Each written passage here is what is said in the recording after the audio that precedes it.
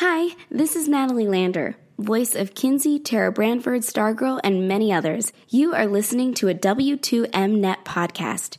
You can visit W2Mnet.com for other podcasts about entertainment, video games, sports, and wrestling.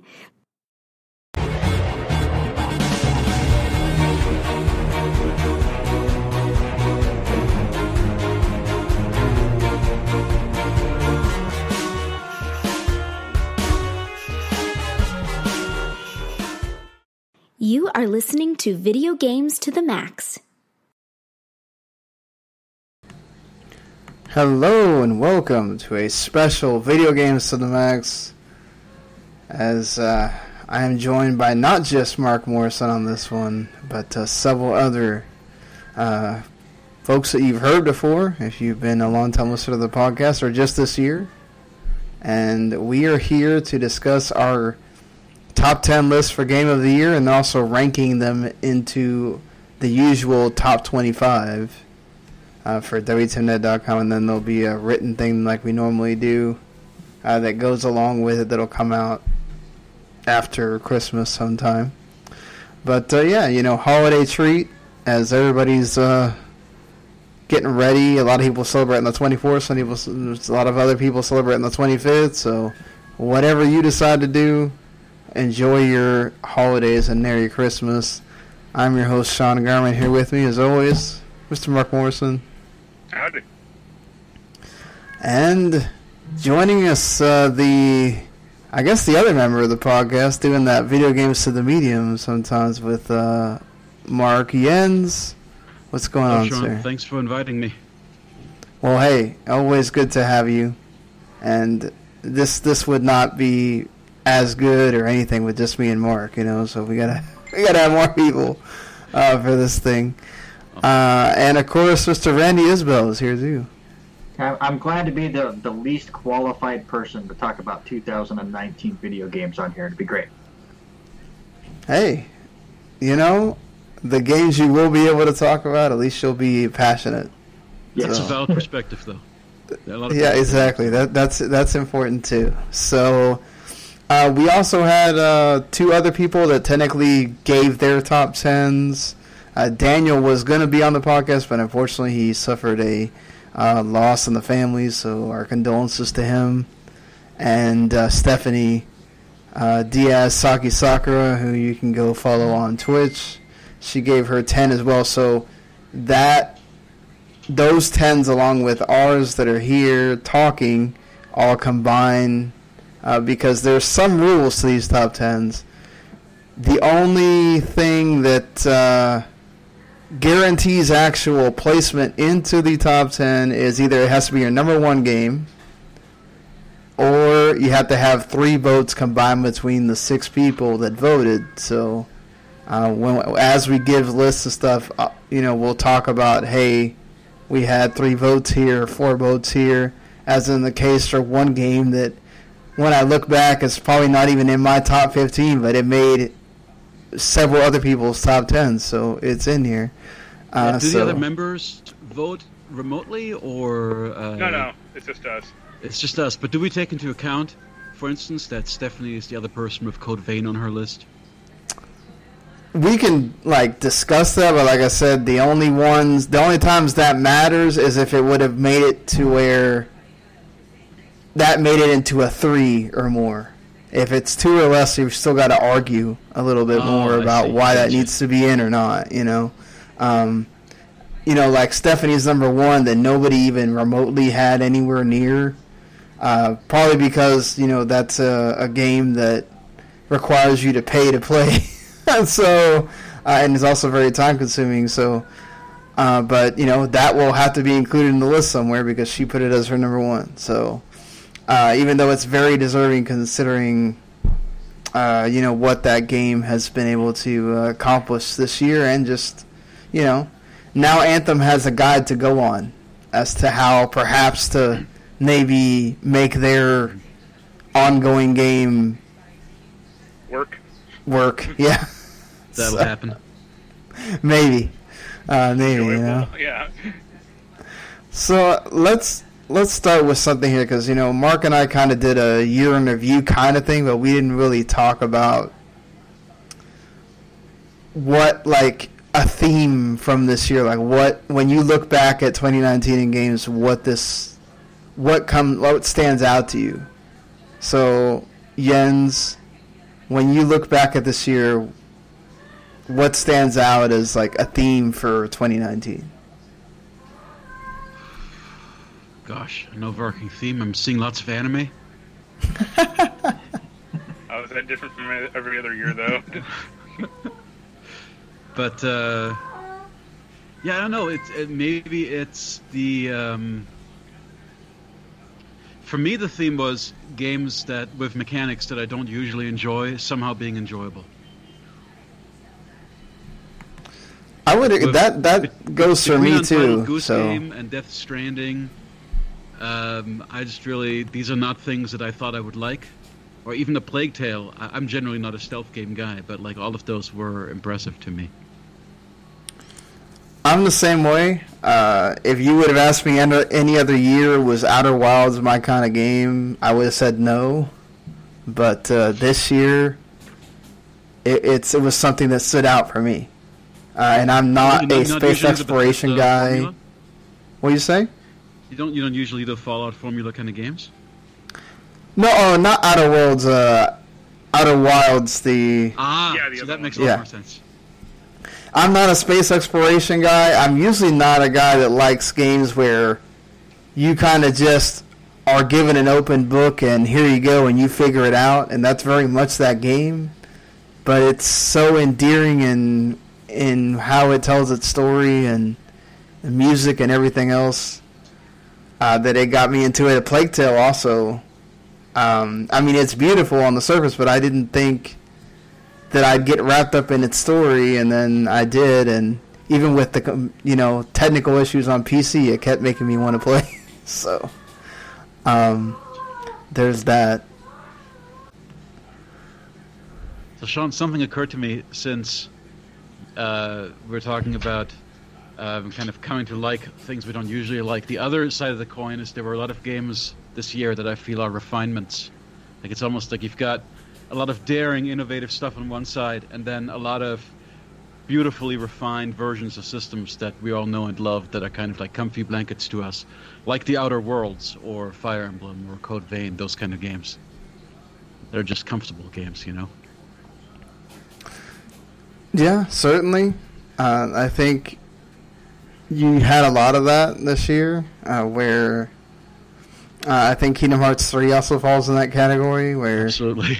It's there, and it's certainly that same game you remember from all those years ago, for the good and bad of it. So, I think that's another. I think we've also got plenty of remakes that were very well done for this year. I think this is a year that showed you can have a remake, and you can also have a remake that's it's very different from its source material, and you can have the remake that's very close to the source material, and they can both be great.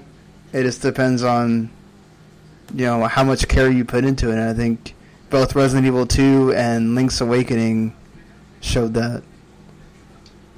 Yeah. Randy, when you think about this year, what comes to your head? Actually, I basically agree with Jens' last comment about the comfy blanket thing. To me, 2019 came out to be a very niche year, and you see that when you looked at the Game Awards Game of the Year nominees. I mean, all of them had a chance to win Game of the Year because they all had their own different fan bases. I mean, obviously Death Stranding, one of the more polarizing games of the year, but Sekiro wins, but that's more of a Dark Souls kind of game, so that fan base is very hardcore about the game.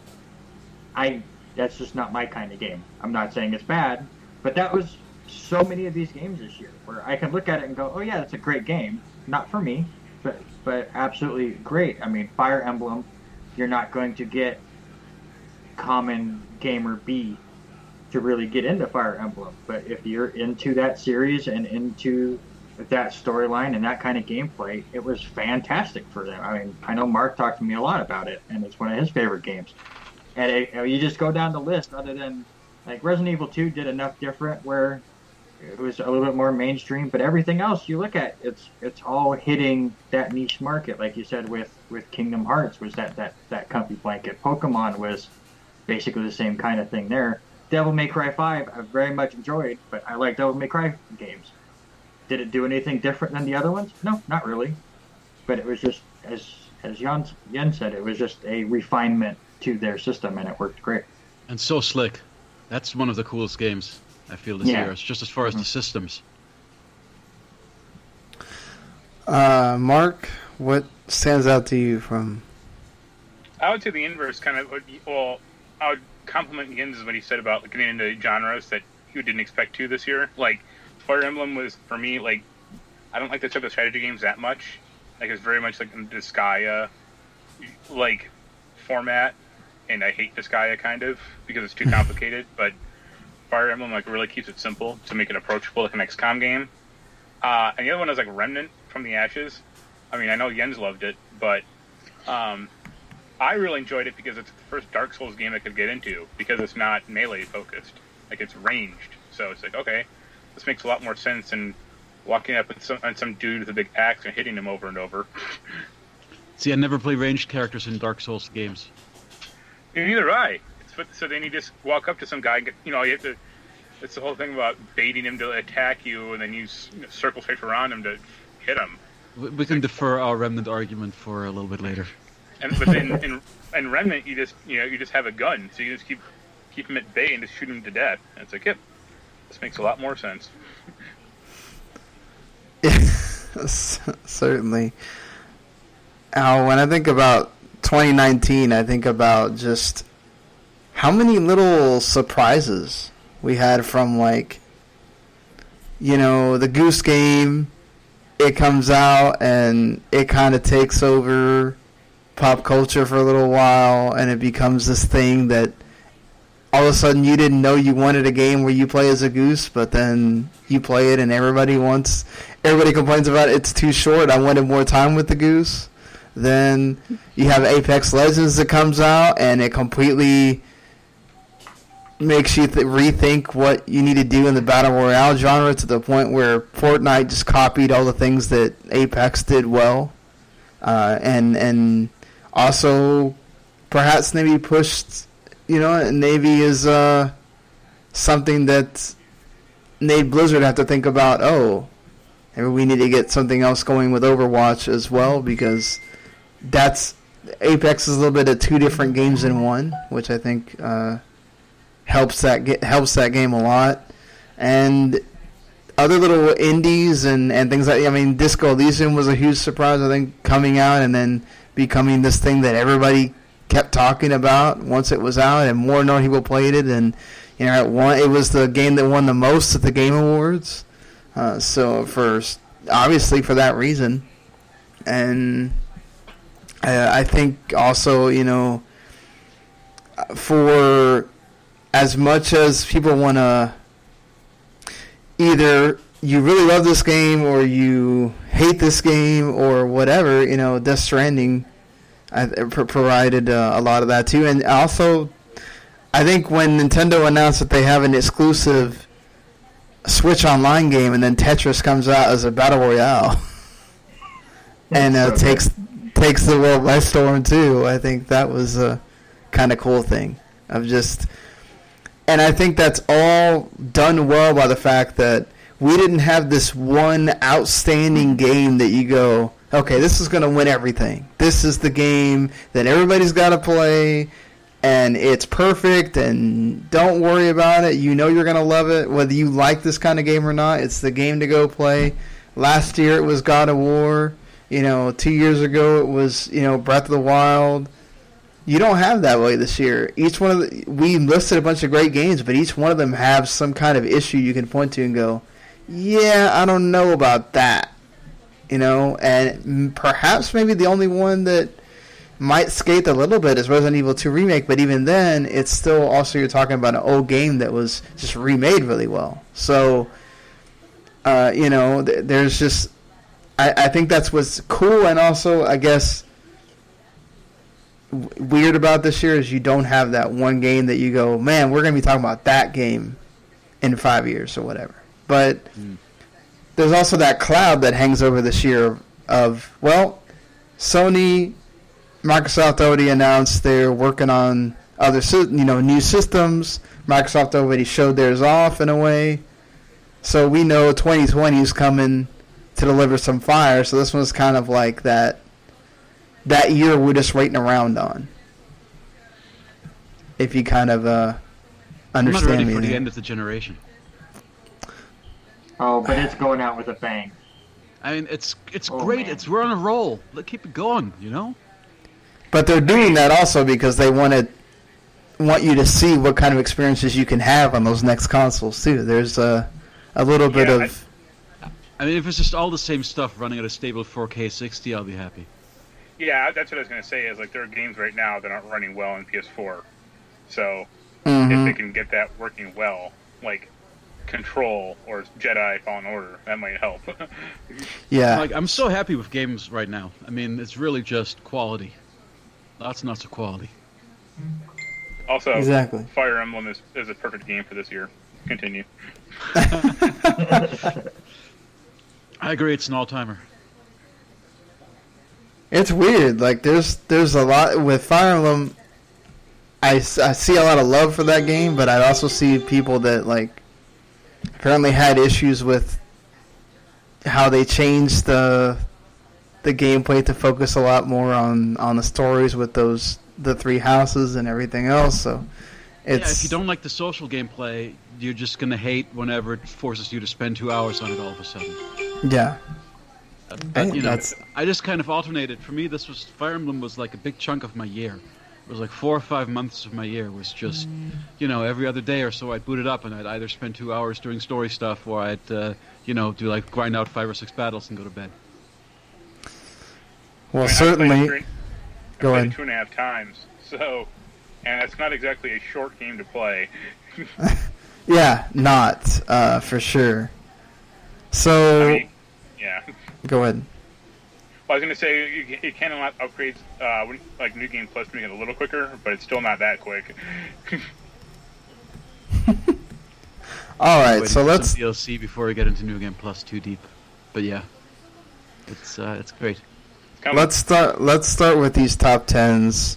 But before we totally get to that, is there a game that like you felt, man? I know we did some honorable mentions, so if you want to talk about one of those instead of one that didn't make the list at all, but is there a game that you go, man, I really had to fight to put it in my 10, or what? They like just missed it. That you go, man, this was a great game, and I had to fight myself not to put it in. It's just like I wanted to put Judgment or Devil May Cry 5, or there's so many games I wanted to put on the list. I wanted to play Jedi Fallen Order, didn't get around to it. So it really is just, man, I know there's all these great games that I think would be in my top 10 if only I'd played enough of them. Like, I feel like if I didn't play basically the whole thing, it wasn't qualified to go in the top 10, so that's really what decided. So I actually didn't come up with honorable mentions. But, so that's what it is for you. The ones that didn't make it are just ones that you felt like you didn't get around to playing, or... Yeah, I didn't spend enough time with, exactly. So like I know that there would be, but it was actually kind of hard coming up with a full top 10, to be honest. My only honorable mention is probably going to be The Tourist, because I mentioned it a few times. I just really liked it, and it was a pleasant game, or pleasant experience. But then, like, it's hard to compare The Tourist against Kingdom Hearts or Control. So, is there a game that Randy, that you like looking back at the year, you go, man, I really wish I would have played that? Oh, there's several I want to get around to, but with money and time, I just haven't gotten to. I mean, Star Wars looks really fun. Control looks really cool. I want to try that. I'm hoping it goes on Game Pass here in like January, February, before 2020 becomes insane.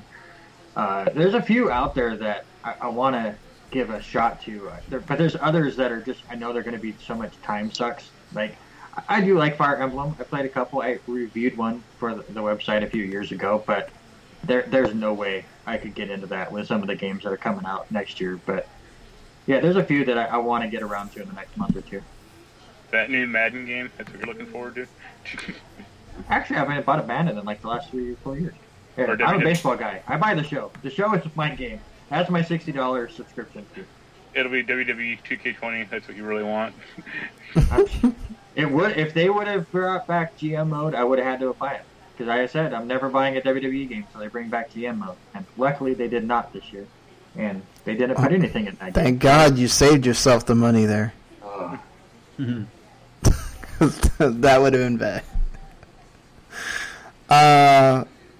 So yeah, I mean, let me go ahead and start with your how many ever you want to run through here.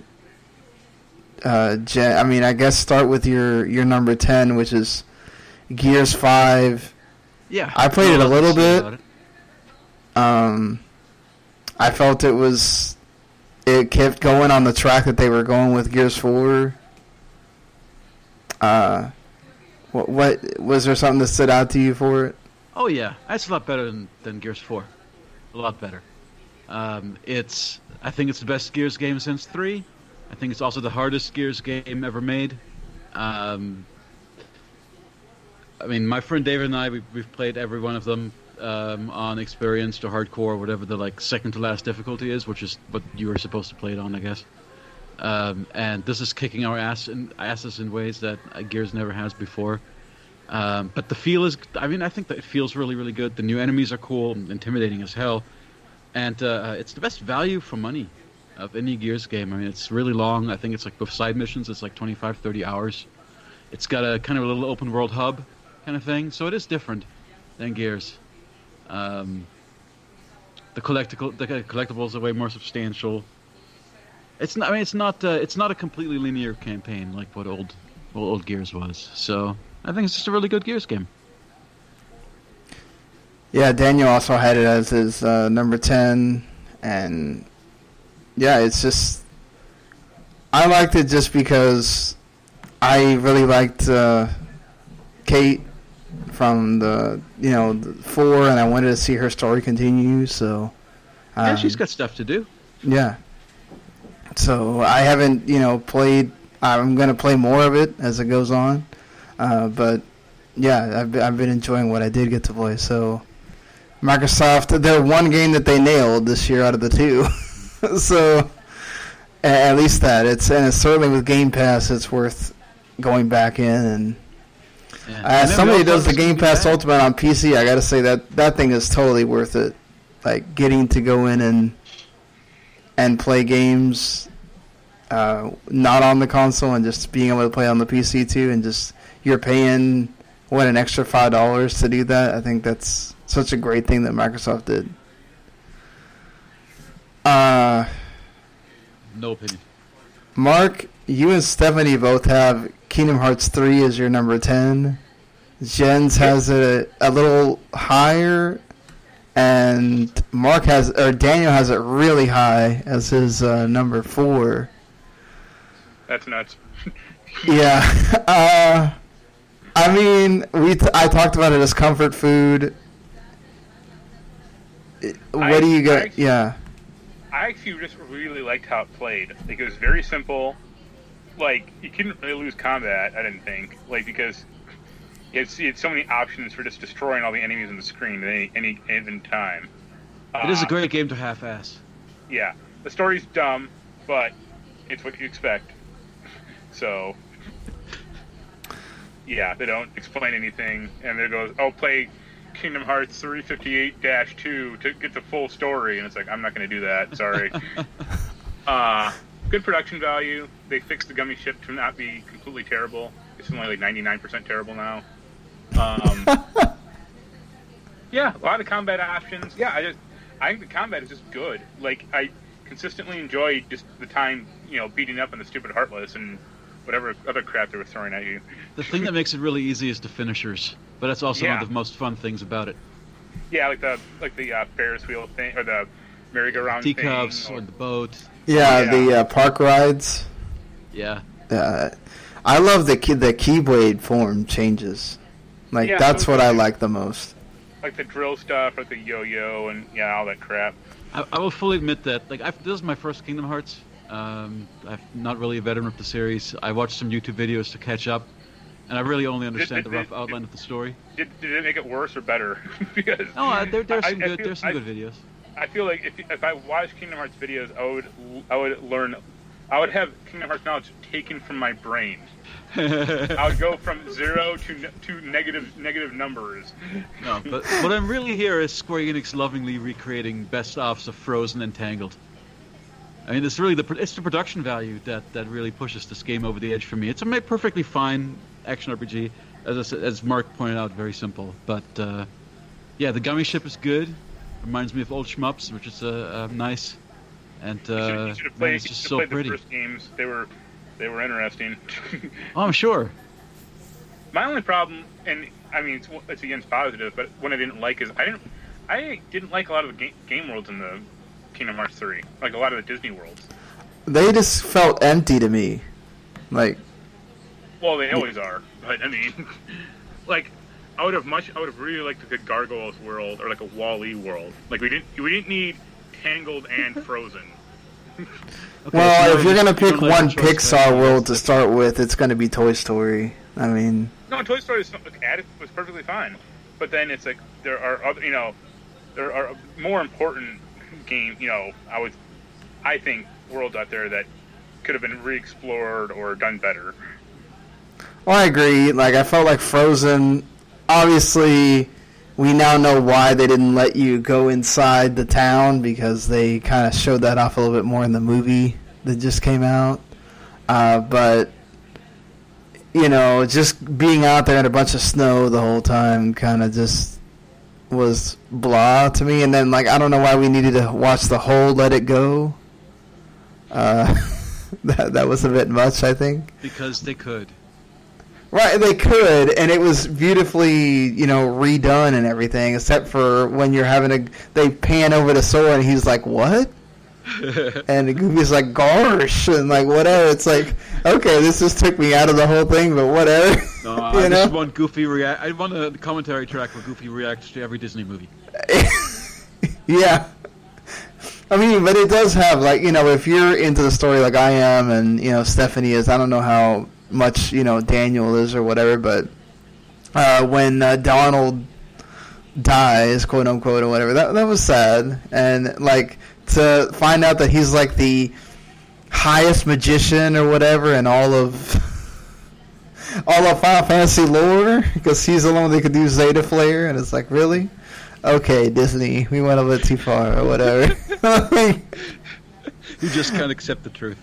Yeah, my issue is that, like, I get it that this is still going to be a PS2 game. It's the end of a whole saga, or is it? Who knows, really, with the Nomura and how he works. But, like, they could have done a little better job of telling the story. It felt really stilted. It felt really like just, okay, here's this world, whatever. The organization guy shows up, and then here we are again to the next thing, and whatever. I felt like they did a better job of tying in the worlds in the first two games than they did in this one.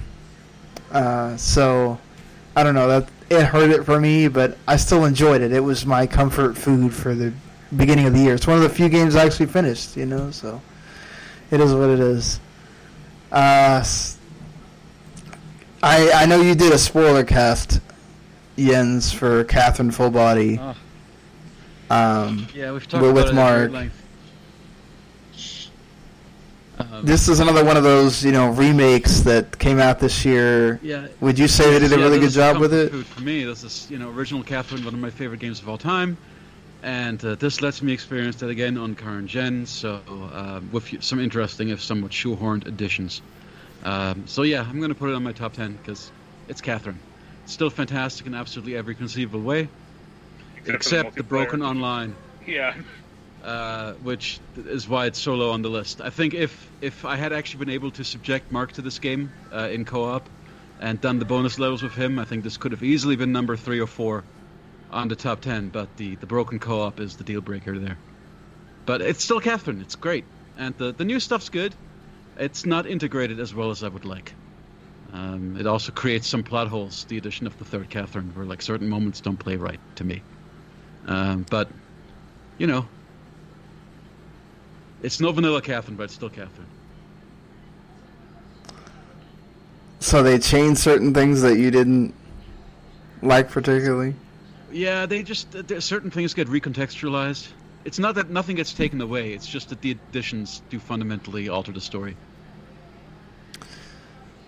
Alright, going back a little bit, because I forgot to do this while we were talking about it. Kingdom Hearts 3 is the only other game where we have like a lot of people put it in their list.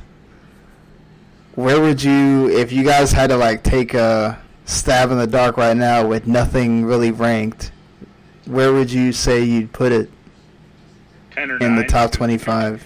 Two of us had it as number 10, and one guy had it as 4. So like, number 10 or 9 would be fine. Around there, you think? Well, let's put it there for now, and then we'll see how it goes with the rest of these. Do you think, Jens, that Gears 5 or Catherine really needs those to are be just my own? I don't think they're gonna be in the top 10 at all. Okay. Well, I mean, it's 25 games, so do you feel like one of those two really needs to be in there for sure? I think Gears maybe. Okay. Even though it's lower on my personal list, I think that Gears is probably a little bit more significant a game. Well, Mark, another game that has been talked about a lot was obviously nominated for Game of the Year in the Game Awards. Randy's girlfriend loved it. The Outer Worlds. Yeah, it's good. It cuts a lot of the bloat away from a standard Bethesda game, which is nice. It's not glitchy, or like not that glitchy. Like I hit like one or two spots where it was a little awkward, like animation wise, but like the game didn't crash, or like I didn't walk into an endless void like it did in Fallout 4 occasionally. For me, like the only problem with the Outer Worlds is like really the story. Like it just is like lacking a forward momentum that like I think Fallout 3 and New Vegas really had, and even Fallout 4 until it fucked it up at the end. Like it had a good narrative momentum that I don't think the Outer Worlds necessarily has that well. Okay. I mean, that might just be me, but it's like, yeah, I mean, this is good, but yep. So is there anything that makes it stand apart from the Fallout games, or, you know? Well, like I said, just the fact that, like, when you pick up an object off the table, everything else doesn't go clattering to the ground, like, you know, infected with physics, like, you know, Oblivion and Skyrim and all that crap. So that the things that are most in its favor over a Bethesda game is I think it plays a lot more. It's a lot more stable, a lot less glitchy, and also the art style's better and the writing's better. I mean, it's got that. I mean, it's also a much smaller game. Like, you know, it's not like Skyrim is a huge world. This game is very segmented by planets, and even like the individual areas you're exploring really just aren't areas that not big. But it's a matter of conciseness versus having a huge world that is basically empty or basically nondescript. So I would rather take, you know, the concise aspect than, you know, a world that has no meaning. Oh, it's way more focused than the last few Fallout games. Yeah. Like, it doesn't put a bunch of crafting that you don't... Like, all this stuff that all the Bethesda bloat that kept getting added over the last few iterations, like, that you don't know that. This is like a classic... this definitely has some bloat, like the whole, like, food mixing crap. It's like, I mean, but it's not integral to the experience. That's the thing. And you can really just ignore it if you want to. Like I did. But yeah, like, you know, good production values, good writing. The universe is interesting, but it just didn't grab me like a Fallout game per se. Mm. But it would still be like easily a top 10 game. Just because. Yeah, I mean, it's Daniel's game of the year. Sucks he's not here to talk about why. But Randy, did you hear anything from why she liked the game particularly, or do you not? From talking to her about it, she's, I think, on her third playthrough right now. Wow. She's just doing a bunch of different stuff. She wanted to make it the first game. She was going to 100%, and then she turned it on the hardest difficulty level and went, no, never mind, I'm good.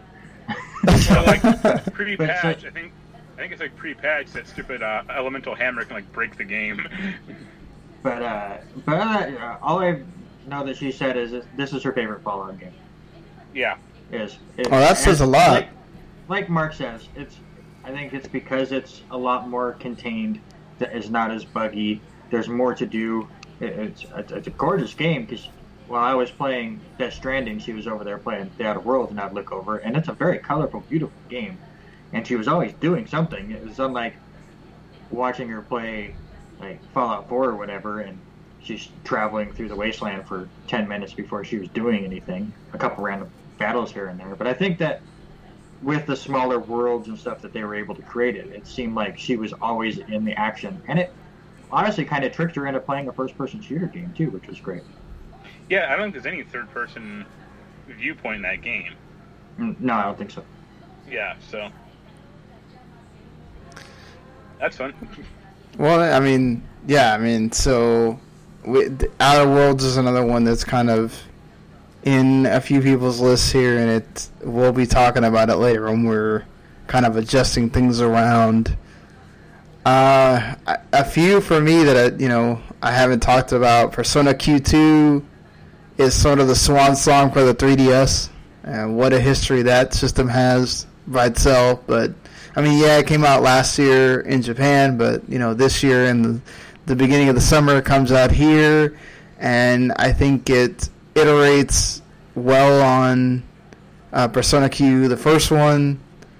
This one sadly isn't so much about the other teams as it is about the protagonists of the major Persona games that we have today, the 3, 4, 5, and portable, and it's more focused on 5 because that's what recently came out. But for me, it's still a fantastic strategy RPG, dungeon crawling.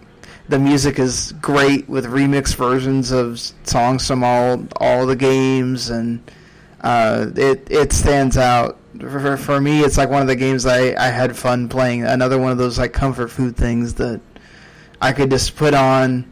It'd take a while to freaking finish an entire mission or whatever, but when I did, it felt good, and I could be jamming the whole time while I'm playing as well. Baba Is You is a game that will make you feel smart and stupid at the same time. It's basically programming at its core level. Like the rock is you, so you move rock and you make it something else, and that solves the puzzle. Or you could have an entire puzzle that's like 5 different things you got to solve, and you're going around going, how the hell am I supposed to get that to here? And then when you figure it out, you're like, oh my god, wow. But then you get to one where you're like, okay, I'm not solving this. Fuck it, let me go watch a YouTube video because I'm not getting out of here. But still, I mean, I think as far as one of the like coolest experiences of like not knowing what this thing is, you buy it on a Switch store, or anything. It's on PC, and I think the other systems too. Of just, it's here. It's this little game. It's like 8-bit, and it challenges you in so many ways that you don't think about. And one that you're gonna see me talk about a lot because I'm a music person, especially when it comes to games. Sayonara Wild Hearts. It's pretty much a music game done all on an album, and it's like 2.5 hours. But what you get to experience is like just psychedelic, crazy shit going on while rhythm game plays out in front of you, and you're so many things. It almost feels like that old like DS game, like Field of Magic or whatever, got hit into a harmonics game with crazy stuff happening at the same time. I just love that game. You can pop it on and still play the songs out of order, even though it's meant to be played in order. and I think each level is its own thing, and it's cool. Like there's platforming, there's running around, and just collecting these little diamonds that show up. There's quick time events where you have to try to shoot something out of there's like so many things going on in one game, and it's very well done. Gotta give you credit for that. It looks amazing. Yeah, it definitely certainly looks amazing. The sound production is great. If you see it on a sale with all these sales going on right now, I would definitely tell people to pick it up. It's on the Switch right now for like $10. Yeah, that's worth it for the $10 there. You're gonna get a lot out of it on that. We'll talk about listing in a second, but I just want to go through these really quick for the ones that aren't here. We'll talk about Death Stranding later, but Stephanie has Death Stranding as her 9.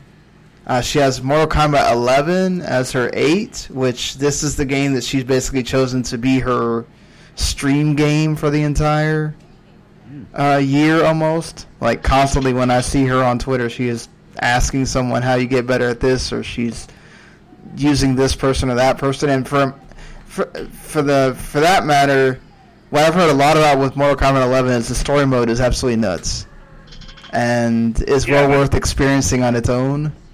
They always are. Well, but like that, this one like stands out. I think above the rest of them is what I've gotten out of it. Is like people really are loving this, even though it's a big thing for competitive, and the fatalities are ridiculous and everything else. I've heard the story mode like just really is really good with this, and it leaves it in a spot where they can kind of go anywhere from there, which is I think good for that series in a way. You usually play these, don't you, Mark? Yeah, but they didn't send me a copy, so screw them. That'll help, certainly. And Stephanie also has Silent Night Wild Hearts on her number 7. A game we haven't talked... I sort of mentioned for what it does. I think it definitely needs to be on the list just from anything from going from having 2 million concurrent players at once when it basically launches to its ping system, which makes it to where you don't have to play talking to the people at the same time, and also kind of changing the way you play with teams in Battle Royale, Apex Legends. Daniel has it as his number 7, and I just think it was a really important game that came out this year. I played some of it, and it actually made me want to keep playing it. I'm not a Battle Royale person, so I just didn't.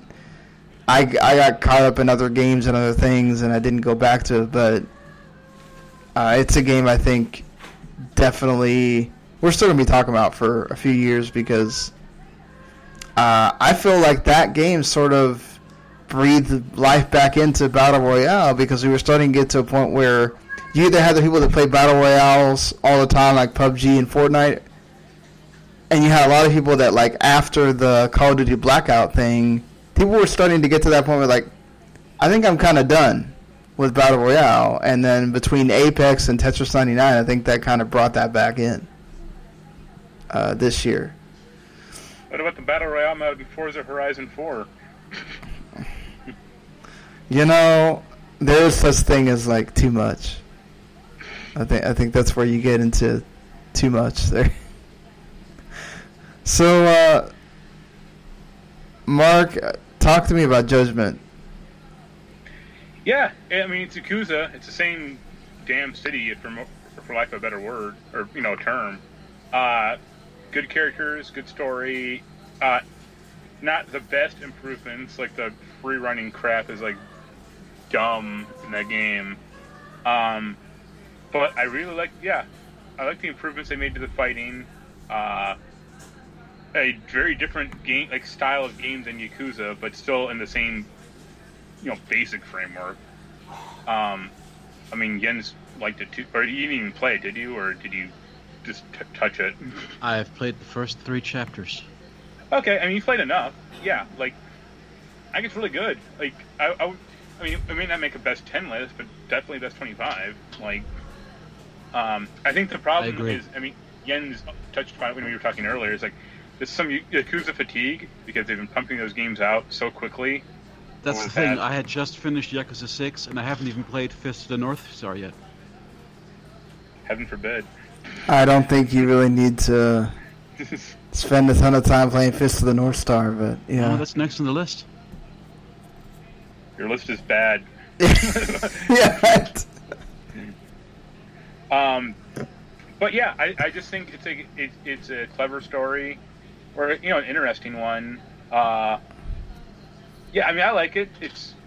I like that the main character is a lot more approachable or interesting than Kiryu was in Yakuza. Like, he's not just an awkward bored through most of the game. Like, he has like some personality. Like, whether or not it's good or not is debatable, but he has like a character.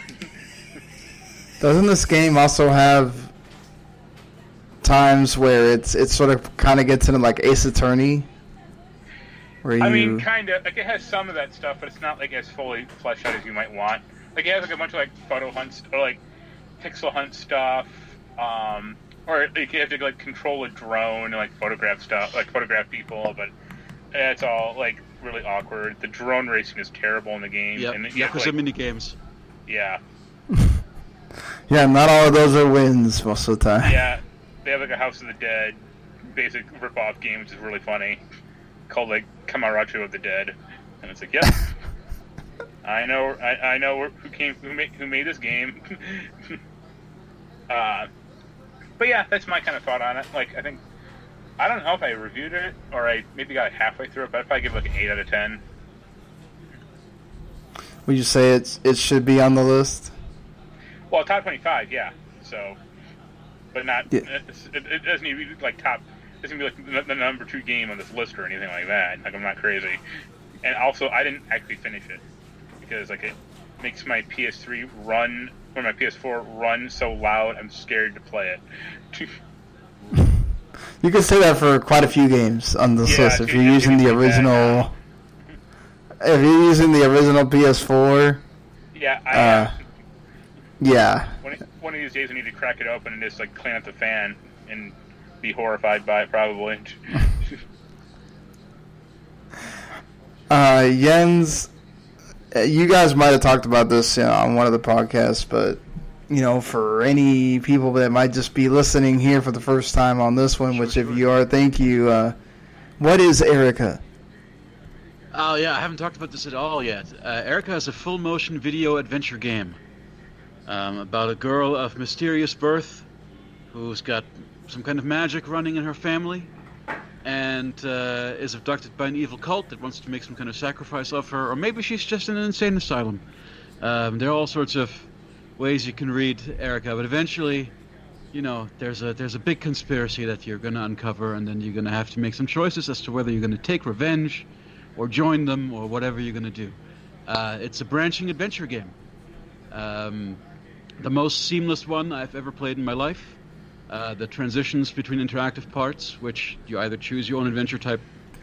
It's either choose your own adventure type choices, or like light little object puzzles, or hidden object puzzles.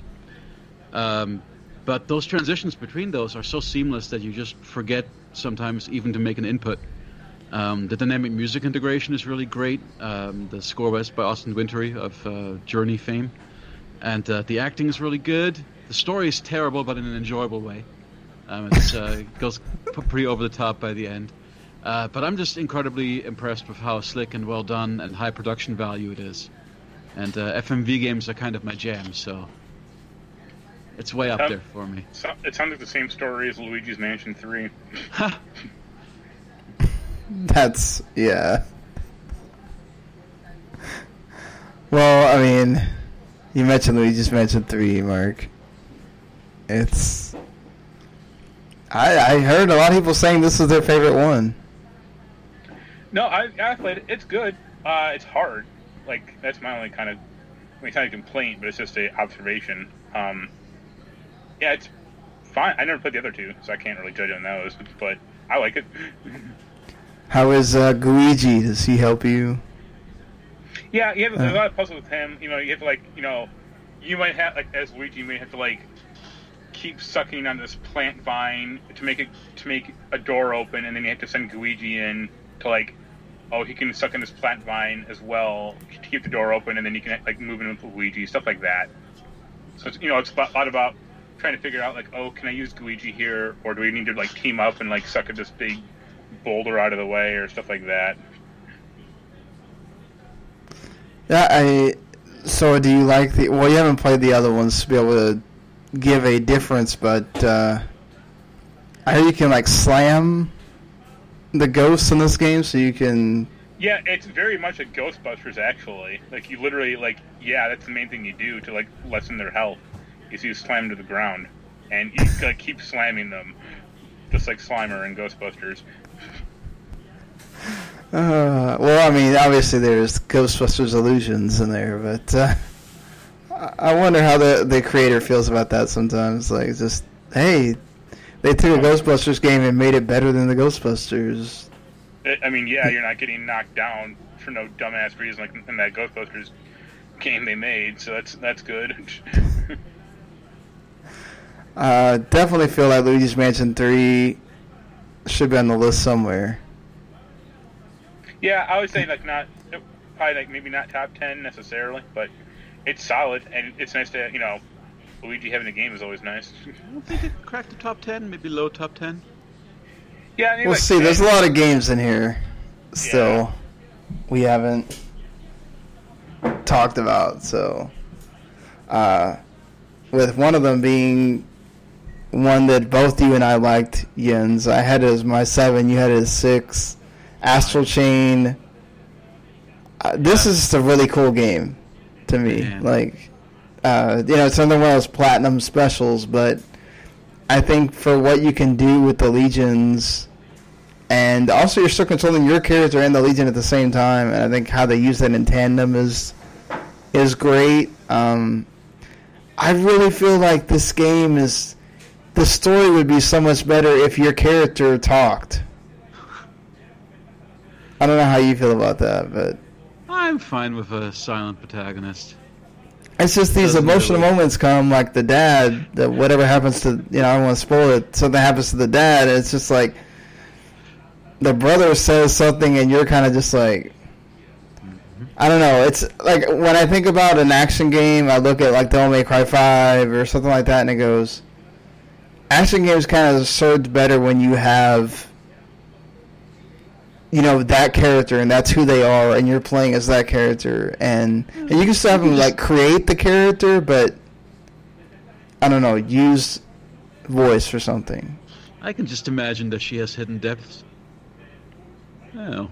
You just like silent women. This. God. Come on, Mark. Mark loves that. Really, the story is not really what I'm. I love the anime aesthetics. It's a great anime aesthetics, but the story, I don't really care about with this game.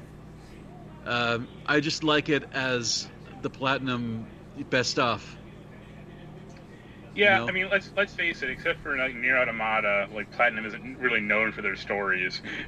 No, I mean, come on, Bayonetta is. Yeah, Bayonetta's just good enough. I mean, it's not.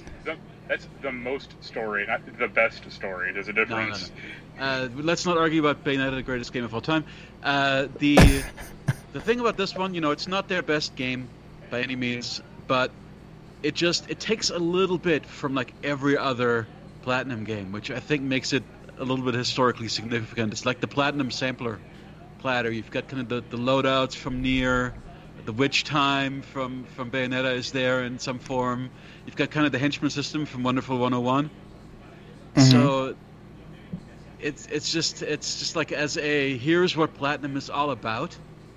I think it's a great game. I like the music a lot. If there's one thing wrong with it to me, is that there's too many systems. It sounds like it really clicked for you, Sean. Oh no, yeah, I loved it. I feel like, especially once you get a hold of the other Legions, and you can kind of customize them the way you want to, build them how you want. I mean, I like the sword one, and I like the beast one. I think the 2 out of the most, but I wind up using all of them at certain points, and I think just that forget. yeah. I can only keep track of so many inputs at one time. Yeah, I agree. It's a lot. Yeah. A lot of times I'd forget that you can control them and do the thing where you wrap around them and like hold them with a chain. Because I'm focusing on my stuff. Like, maneuvering the chain relative to your character with the other stick feels really great. Mm-hmm. I agree. Like, the lassoing is like some of the best lassoing I've ever seen in the game. Yeah, because you feel that like crunch from the chain when it locks in on the enemy or whatever, and the bosses are also really cool in this game too. Bosses are great. Yeah, if anything, there's almost too much content. I mean, it's a really long game. Lots of side. And then the end game too has some really challenging stuff at the end. That's not story related. It's just challenges you on the gameplay. It's really good too. But you know what? I'll concede. Maybe if the protagonist talked, maybe then I would care about the story more. The story to me is so secondary in this. Yeah, it's true. But I mean, I guess that they kind of make it about your other sibling that you don't pick, but still, just. Did you pick the female character too? Yep. Okay. We did about the same thing. Well, female character. Randy, I kind of mentioned it. I know you didn't play this a ton, but Devil May Cry 5. It's on your list. It's on Stephanie's as well. She has it as her number 5. You have it as your number 4? Yeah, I got about halfway through it. I'm on, like, mission 11 or 12, I think, right now. It's just more Devil May Cry, which is fantastic. I have no issues with it. I like that they've added the extra character V, which plays completely different than Nero or Dante ever have in the series, and it kind of mixes things up. I actually like him because he's the one that I can somehow get the better combos with. I suck keeping combos going with Nero, but it's just one of those games. I don't want to say it's beautiful because obviously it's very dark and red and bloody and stuff, but I mean the graphics are fantastic. The action is very smooth, and they've done really a fantastic job of getting that combo system, and the RE engine with Devil May Cry just worked extremely well. And the story is fine. A couple of the side characters that they have on there are pretty funny, but it's basically just there for you to try to look as cool as possible while you defeat enemies. This game is really corny with the writing. Yes. It's funny. Have you seen the videos of them doing the outtakes or whatever? That they kind of. Oh, it's so bad. It's so bad. It's good thing. It's. No, yeah, I laughed. That's a Capcom staple right there. Is corny writing. It's what they do. That's what you want. That's what you come to Devil May Cry for. That in the combo system. Yeah. And I have so to much say, flexibility. I thought that I was going to get really tired of that double trigger song, because every time you get into a fight with Nero, that song just starts over. Oh, but it's a great song though. It's so good. It's such a good song, and the way it's paced out, it gets you amped up, and then usually if it's a long boss fight or whatever, that the chorus in that song starts hitting and you get into it. It's great. And I totally agree. It's one of the best looking games this year for sure. The characters look fantastic. The faces look so good. Yeah. Would agree. I just love all three of the characters are good in their own right. I know a lot of times you have your one favorite, but I didn't mind switching between either of the three at all. They're just all three of them are fantastic, and V is just.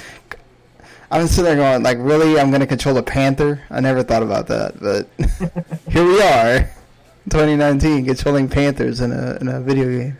So, I guess you never played Tokyo Jungle. I played that. I played the part with the dog, the Pomeranian, and that was about it. Yeah. So definitely, Devil May Cry is going to be up there. At least in the middle of the list, if not further. Mark, Control, that's my game of the year.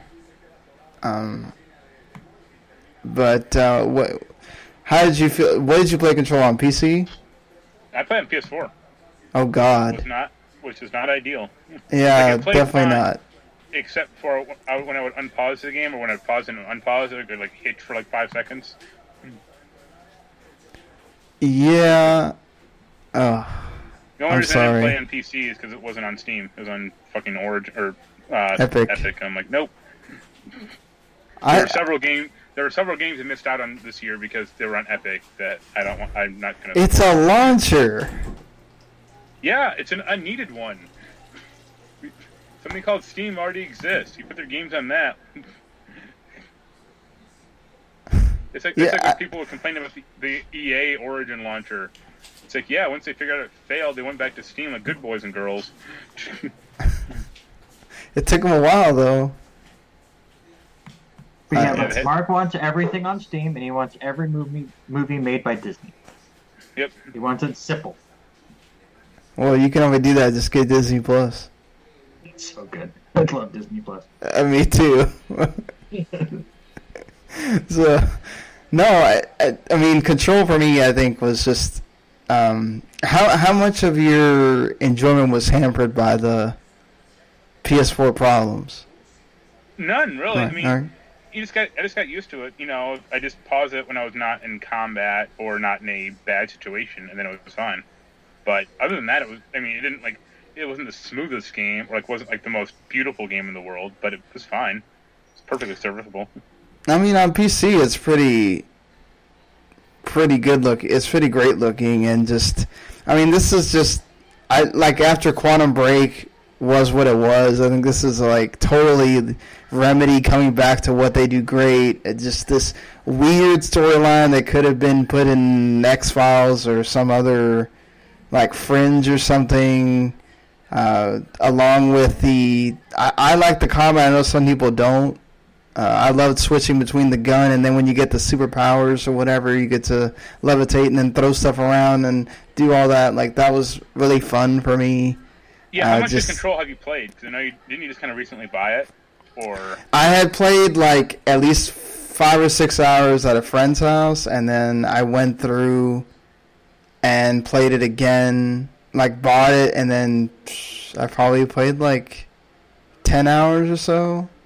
Because I actually have not beat. I put more time into you, but I actually haven't beaten it. So yeah, I'm pretty far into it. I could just. Oh, but I love the story, and that's another thing too of just including the whole playing stuff I didn't think I would like. Is I like Remedy games, Alan Wake is one of my favorites of ever, and but I'm usually not one of those that likes to go and I collected stuff, let me go read it. But this story was so well done that I wanted to keep reading all the little things that you collect. And the FMVs were fantastic in this. Oh yeah, with the doctor dude, just so good. I think. You mean Alan Wake's voice actor? Basically, yeah, that's fine. Hey, when you got somebody that good, it wasn't a dismissive thing. He was pretty funny. Yeah. Oh no, he added a lot of levity to something that's sort of rather serious. Yeah, I think they combined to make a great game, and now I want to see what Remedy does next after this. Do they finally ever get to make another Alan Wake, or is that I know it's a Microsoft thing, so I think that depends on if they can buy the property back from Microsoft or not, or if they own it. I think they actually do own it though now. Yeah, that would be cool if they could do it. They decided to self-publish it back on Steam, so I assume they own it. Let's say that. Well, Jens, the Goose Game. I talked about it a little bit, but it's well, we it's all know it's something. in essence a comedy version of Hitman, with just a really great high concept behind it. But man, it just feels so good to play. The button mapping is really smart. The controls feel very intuitive. It's genuinely hilarious. It just feels good being the Goose. Yeah, like I like just going behind them. them and honking and shit. Yeah, well, as fun as by the end of the game, the subversive thing of the game, I actually came to like and identify with the townspeople by the end of it. So I did feel, by the final level in particular, made me a little bit sad for the townspeople. But I mean, he is a bastard, that goose. yeah, So. Man, it's really great. As I have the exact same complaint as everybody else, which is just such small portions, Yeah, I'm surprised they gotta be coming with some kind of DLC for that game. What if you could play as Beaker? I'd take it. Why not? They showed you how it's done already. Yeah, I'm just waiting for them to actually get a title before I play. I really like doesn't the Japanese title translate to "Here Comes the Mischievous Goose"? Something like that. They said they were supposed to have a title at one point, but they went with that. Right, to make it fit into the Goat Simulator kind of vein of game. Oh, but this is 30 times better than Goat Simulator, so. Oh yeah, but I mean, just there's a certain style of marketing, that kind of things that you market as simulator over a year, Goose Simulator 2019 or whatever. Yeah, this is one of the games that I like. Hey, it didn't take me very long to beat on Switch or whatever, but it's just, I feel like Goose Game might be one of those games that you are talking about in a few years of just, hey, this came out and there was people playing it that I think don't play games just because you tell them you can play with a goose and they're like, sign me up, let's do it. I don't think I'll ever forget making that poor kid re-buy his own toy airplane. Yeah, that was sad. Poor kid. He didn't deserve it, but hey, you're a goose, you gotta do what you gotta do. Check off that list. Well, I'm going to talk about a different animal, and this case, one where you play as a gorilla, an ape, in fact, that just wants to get out and destroy things and destroy people, in fact. And what makes this game is also very short, but it's also very hard. Talking about Rampage? No, not that shitty movie. Rampage is an old arcade game. Well, I know that too, but more recently that shitty movie that The Rock just had to be in, I guess. Yeah. He redeemed himself with Jumanji 2, so that's fine. Or 3, I guess. Yeah. But Ape Out, I think, it's one of those developer games that I don't know how they do this. Whatever developers they get, they know how to use music very well, and they do that tremendously with this game. It's all about that. They use jazz drums, and it's all made to go to how you play this game depends on what sound comes out when you smack the guy's body against whatever. And you actually make a song as you go through. You're not hearing it right then, but you're sort of making a song as you go through and kill all these guys or escape or whatever. One of my favorite things was getting to grab objects and then just throwing at them and taking out 5 or 6 guys at once. That was awesome. It's another one of those it came out and you get it on Switch and it was just a fantastic little game that I enjoyed the hell out of and can come back to and play again just because it's so good and entertaining for what it is. In that same way, I think Katana Zero nailed that. It has great music, and then you also get to talk. I didn't put it on my list, but I just wanted to mention it. Of just, it's a game where you use a fast forward function, and you get to be awesome and kill things, but you also have a therapist that you talk to at the same time. So, different kind of side game than it's kind of like The Messenger in a way of having this funny little thing that you have to do as an aside along with your action that you do. So Talk to me about Fallen Order here. Star Wars Fallen Order, Mark. Yeah, what's it's good. great? I mean, it's a lot like, it's Dark Souls like light combat mixed with like Tomb Raider or Uncharted. Great production value, like good acting by Cameron Moynihan and others. Good combat. I mean, yeah, I would say like definitely top 10 at least. Because that's like the first, according to EA, it's the best Star Wars game in the past decade. Which is funny because they've made the past few Star Wars games. Yeah, EA just doesn't want you to remember that they've made other Star Wars games in the past decade. Yeah, they're all shit. Yeah, I mean, that's the game that's currently taking up all my time, considering all the other games I'm supposed to be playing right now. Yeah, it's actually like it's a good analog to Control, because I mean, it's like the same type of Metroidvania type of game, where like, you can't open this door until you get like, the Scomp Link, or you can't open this door until you get a double jump, or you can't get to this platform until you get a double jump, like Control. So like these 3D Metroidvanias that are coming out are pretty good. Maybe not quite as good as the 2D ones, but they hold their own. And yeah, I think it's really great. Daniel has Borderlands 3 as his number 5. Yeah. Denied. Nope. Like the actual gameplay is fine, more or less. Like it might have some confusing maps here and there. I hate the map. The problem with the game is the Well, Jens said he hates the map. Why? Well, he has more problems than I do. Oh, okay. There are times when I cannot figure out how the planes of the level connect with each other. Yeah. That's bad.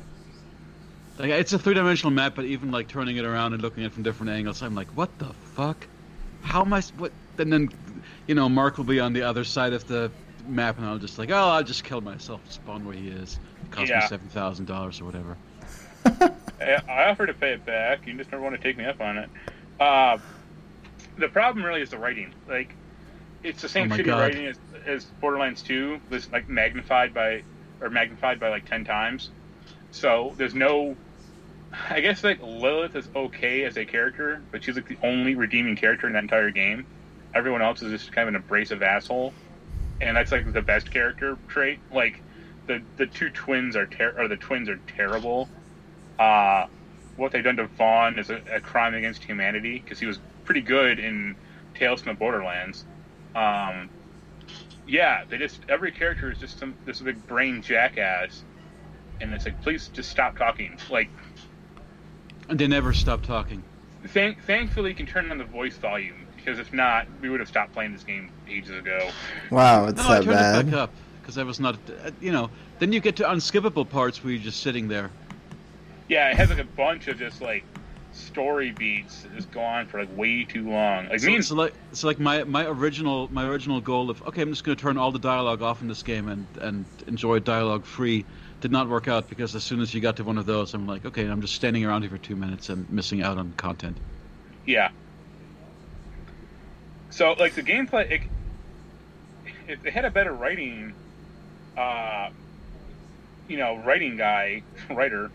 get like Hideo Kojima to write it, then that might be interesting. Oh God, could you imagine where that would go? Yeah, top of the list. Thank you. Be a lot funnier. Or get like Swery to write it or something, or Yoko Taro. Yes. That'd be pretty good. No, just get somebody who's not a total bro Seth MacFarlane wannabe. Yeah. Poor man Seth MacFarlane. No. Ouch. There are occasional Seth MacFarlane jokes that are funny. Like you're insulting Seth MacFarlane by comparing him to Randy Pitchford. I'm saying poor man's. Yeah. But yeah. Well, Randy Pitchford, it's been owned here. It's a real magic trick from Pitchford once again. So y'all's consensus is no. Yeah. Nowhere. Okay. Like the game, like I said, the gameplay is fine, but Purely as a Borderlands game, it's a bigger, better Borderlands. Other than the fact that the menus are pretty laggy, even after the patch, they still lag sometimes. Yeah. They were super How does a laggy menu before. lag? It's a menu. It just takes seconds to open. switch tabs. Like it would take like 5 seconds to for the menu, or for just the main menu to open, let alone switching between menu and inventory and quest log and stuff like that. So it makes comparing loot, which is kind of the main thing in the game, a real pain. Right. Well, I'm sure Randy is going to make some joke here or something, because he lit my ire about this game as I'm sitting here playing it. So Stephanie and Daniel both have it as their number 6. I have it as my number 5, Pokemon Sword and Shield. I don't know which ones they play particularly, but I had Pokemon Sword. And yes, this is, at its heart, it is more Pokemon. As every other freaking Pokemon game in the mainline series has been. But I think when you have a franchise like that, it's not necessarily about, well, we're going to go out and not every franchise can go out and be Breath of the Wild. And Pokemon, I think it still has its childish audience that it needs to placate to, no matter how old we get as the Gen 1ers that are out there. All they can really do, at least for now, I think if Pokemon ever got time to be off, right, to get an Assassin's Creed, get a couple years off or whatever, Pokemon's in that same problem with Far Cry and some other game series that they feel like this has to constantly come out every year, even if it's continually diminishing returns. And I think Pokemon Sword and Shield it's not that. It's actually a really good step in a first iteration on the Switch. The Galar region is great. They absolutely played up that region with adding in the soccer stadium stuff and the crowds chant when you do the Gigantamax or Dynamax, whatever. Yeah, it's a gimmick just like all the other gimmicks that Pokemon has, but it works for that place. And I think that's what stands out about this game is this region is terrific. Yeah, they took out a bunch of Pokemon, but the ones that they added are all really good. I kind of kept myself only playing with the new ones, and I found myself switching in and out all the time. And the wild area is a total revelation for what Pokemon could be.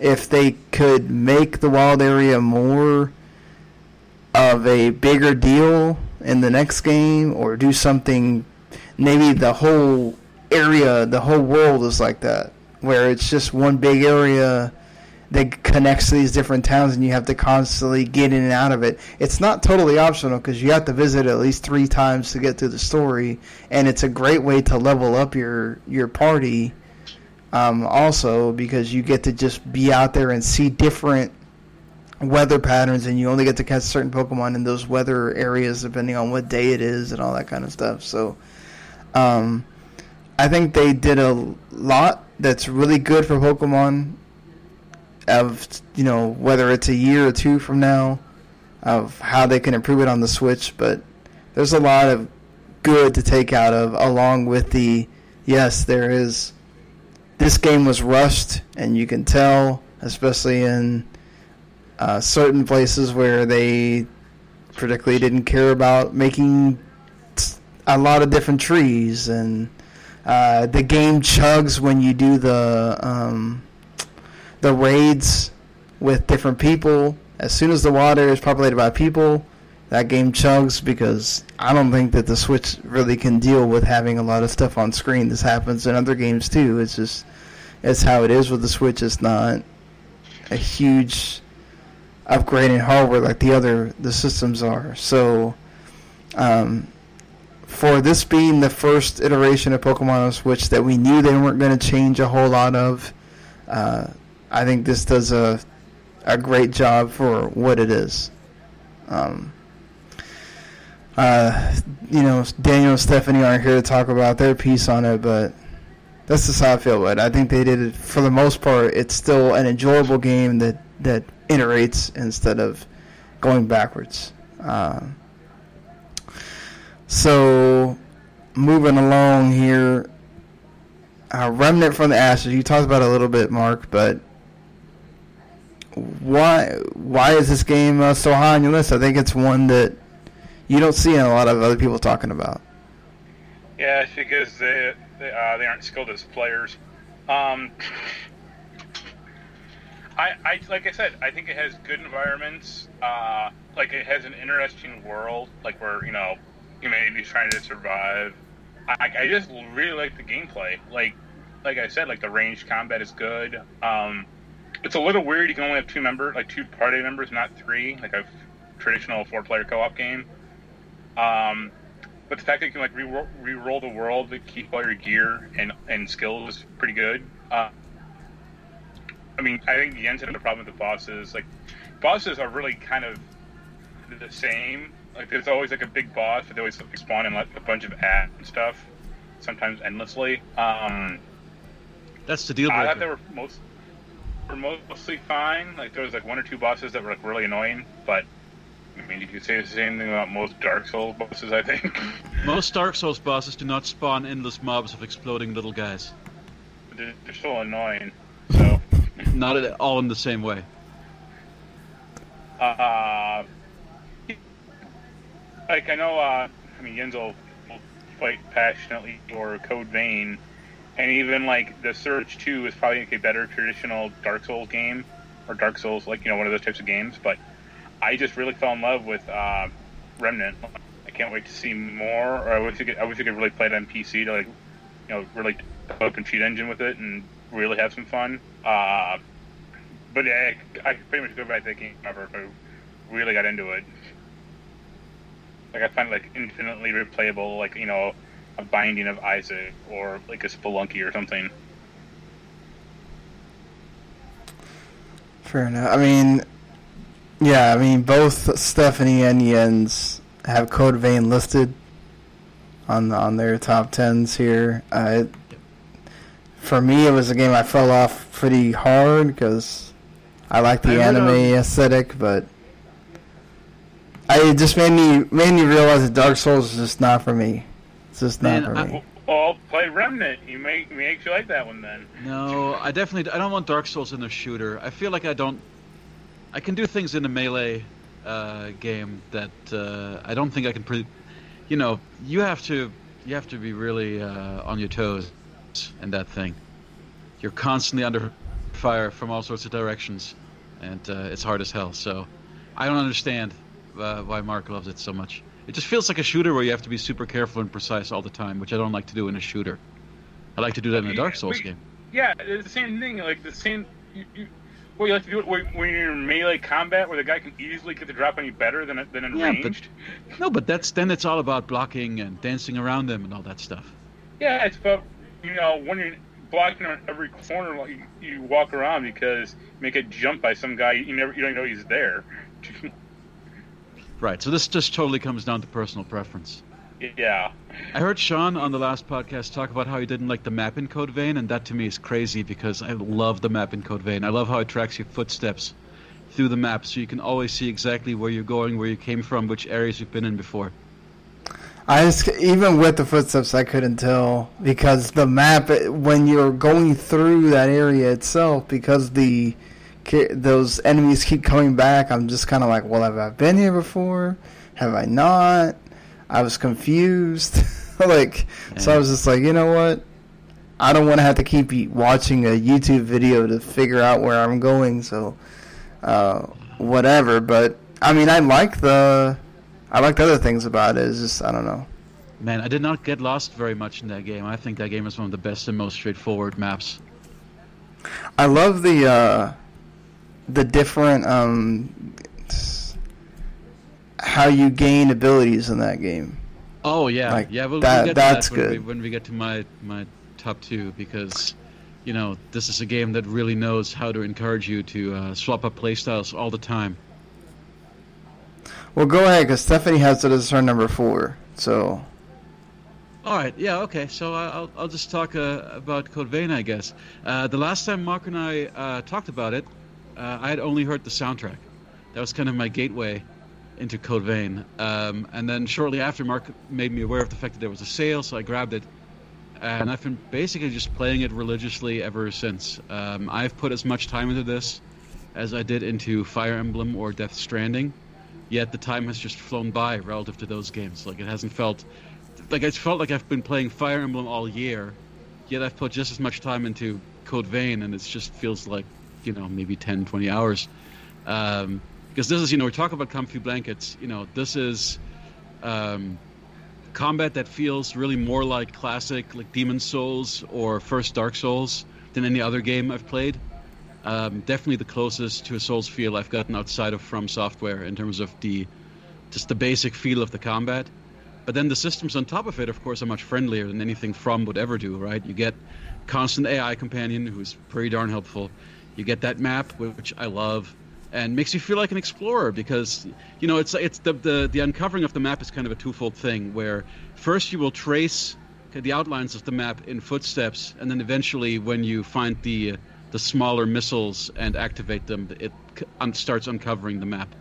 So, and the overlap between those two things is kind of interesting. Like, sometimes you'll uncover an area where you weren't yet, and it's like, okay, I haven't been over here, and I see there's a corridor, so I'm going to see how I get there, kind of thing.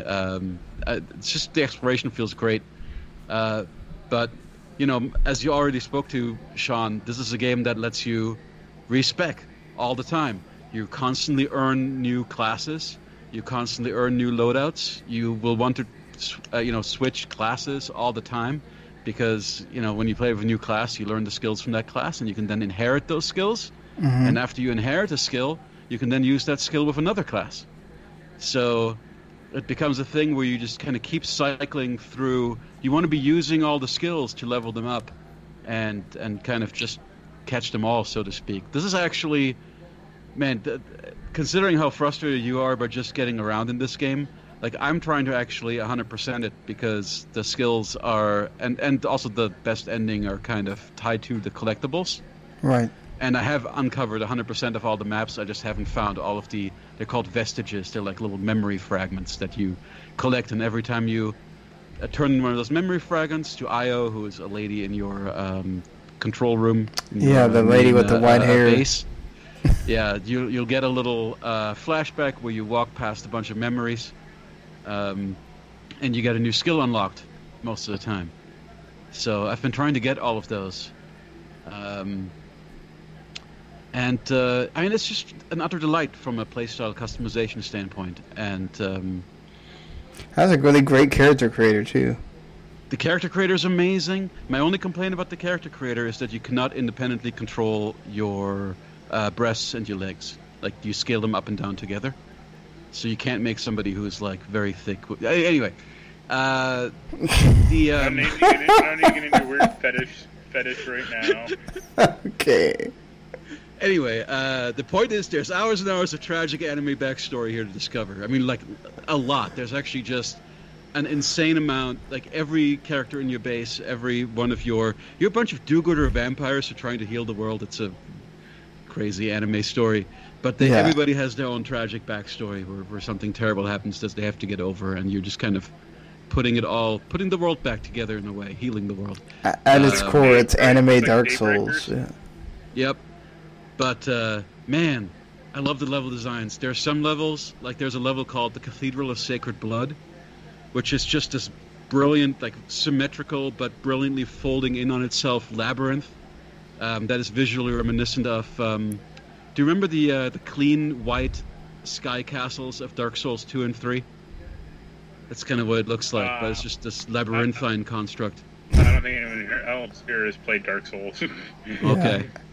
I think Mark tries to forget most of Dark Souls anyway. Yes. Right.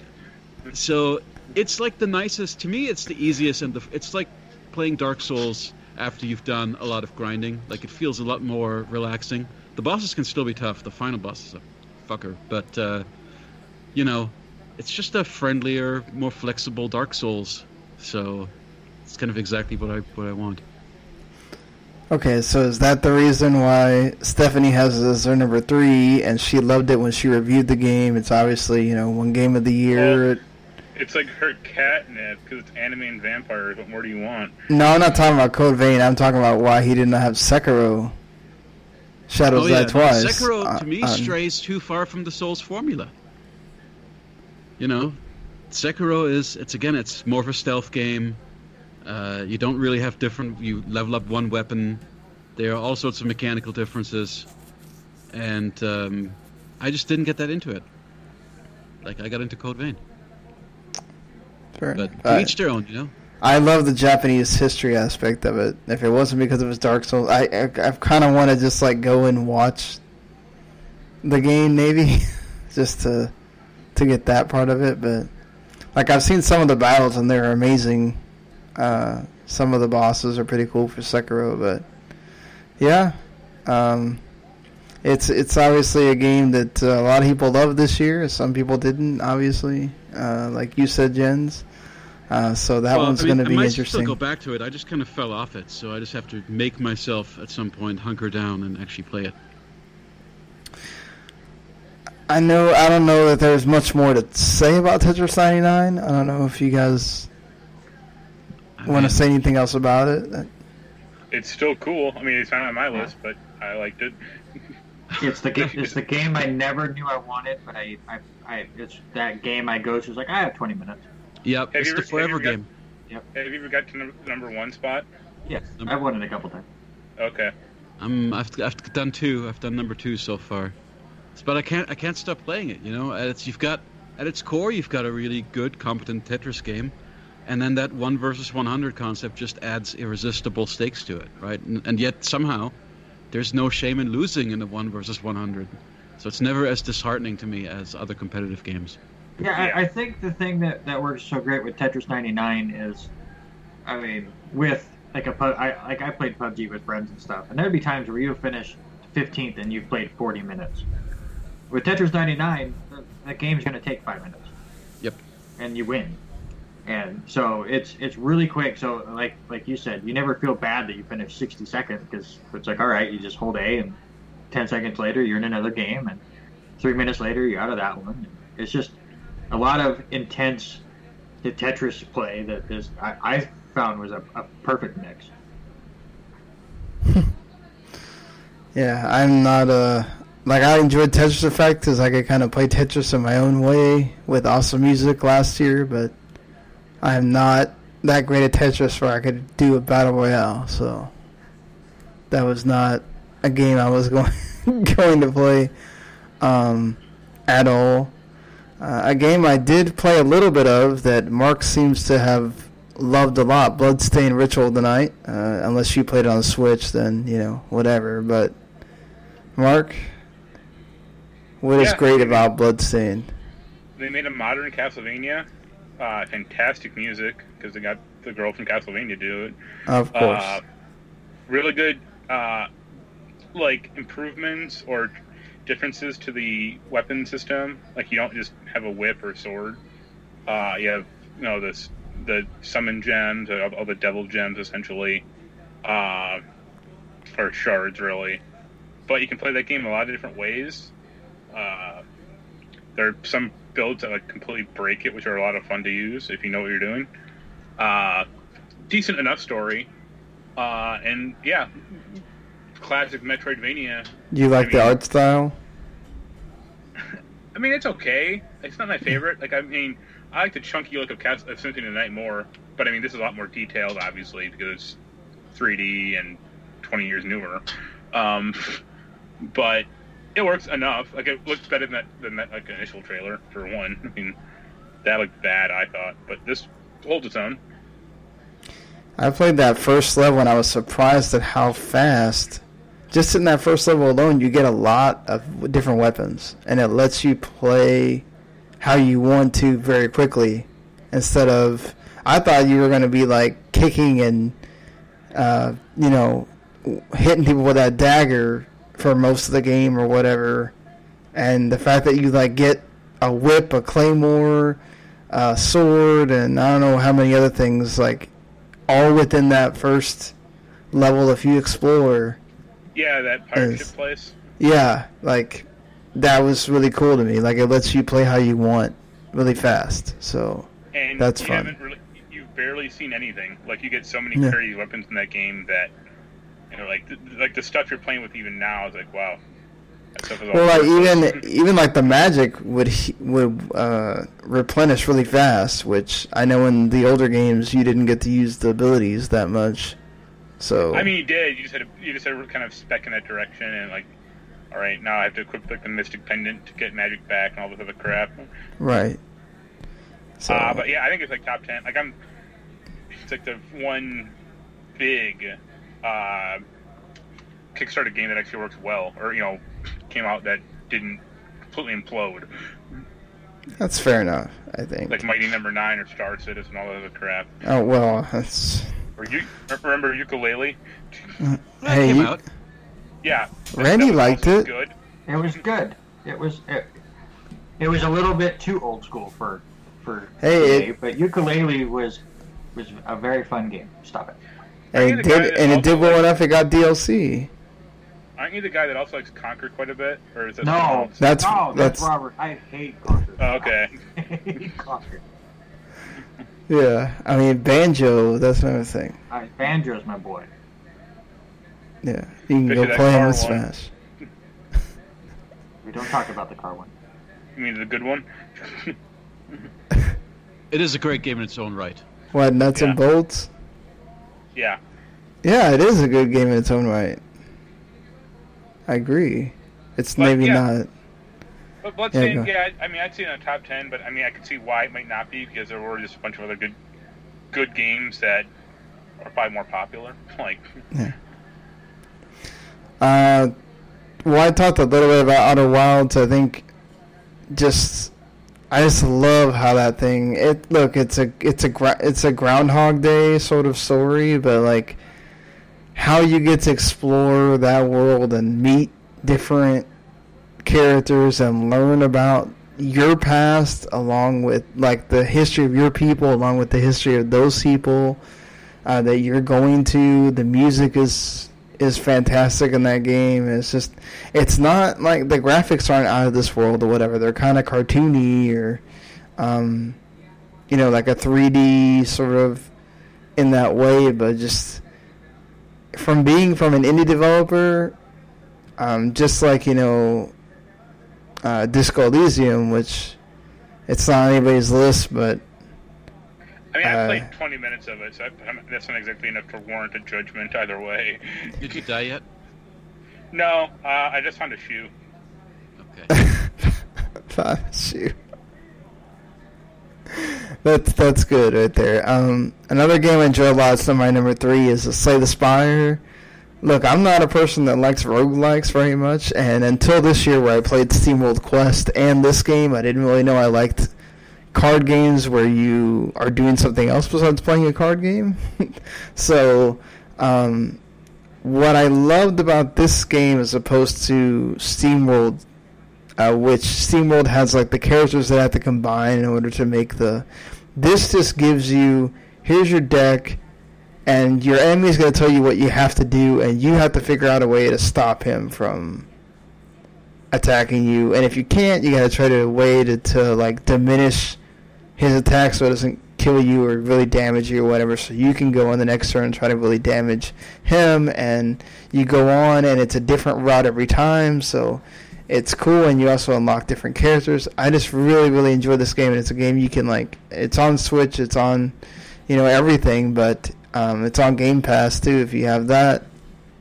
It's a game you can pull out there really quick and play, and I just found it really enjoyable, in that it's a card game that I think is going to be the way that maybe card games go from now on. I mean, we've seen so many of these card games that are, in the traditional sense, kind of go down this year.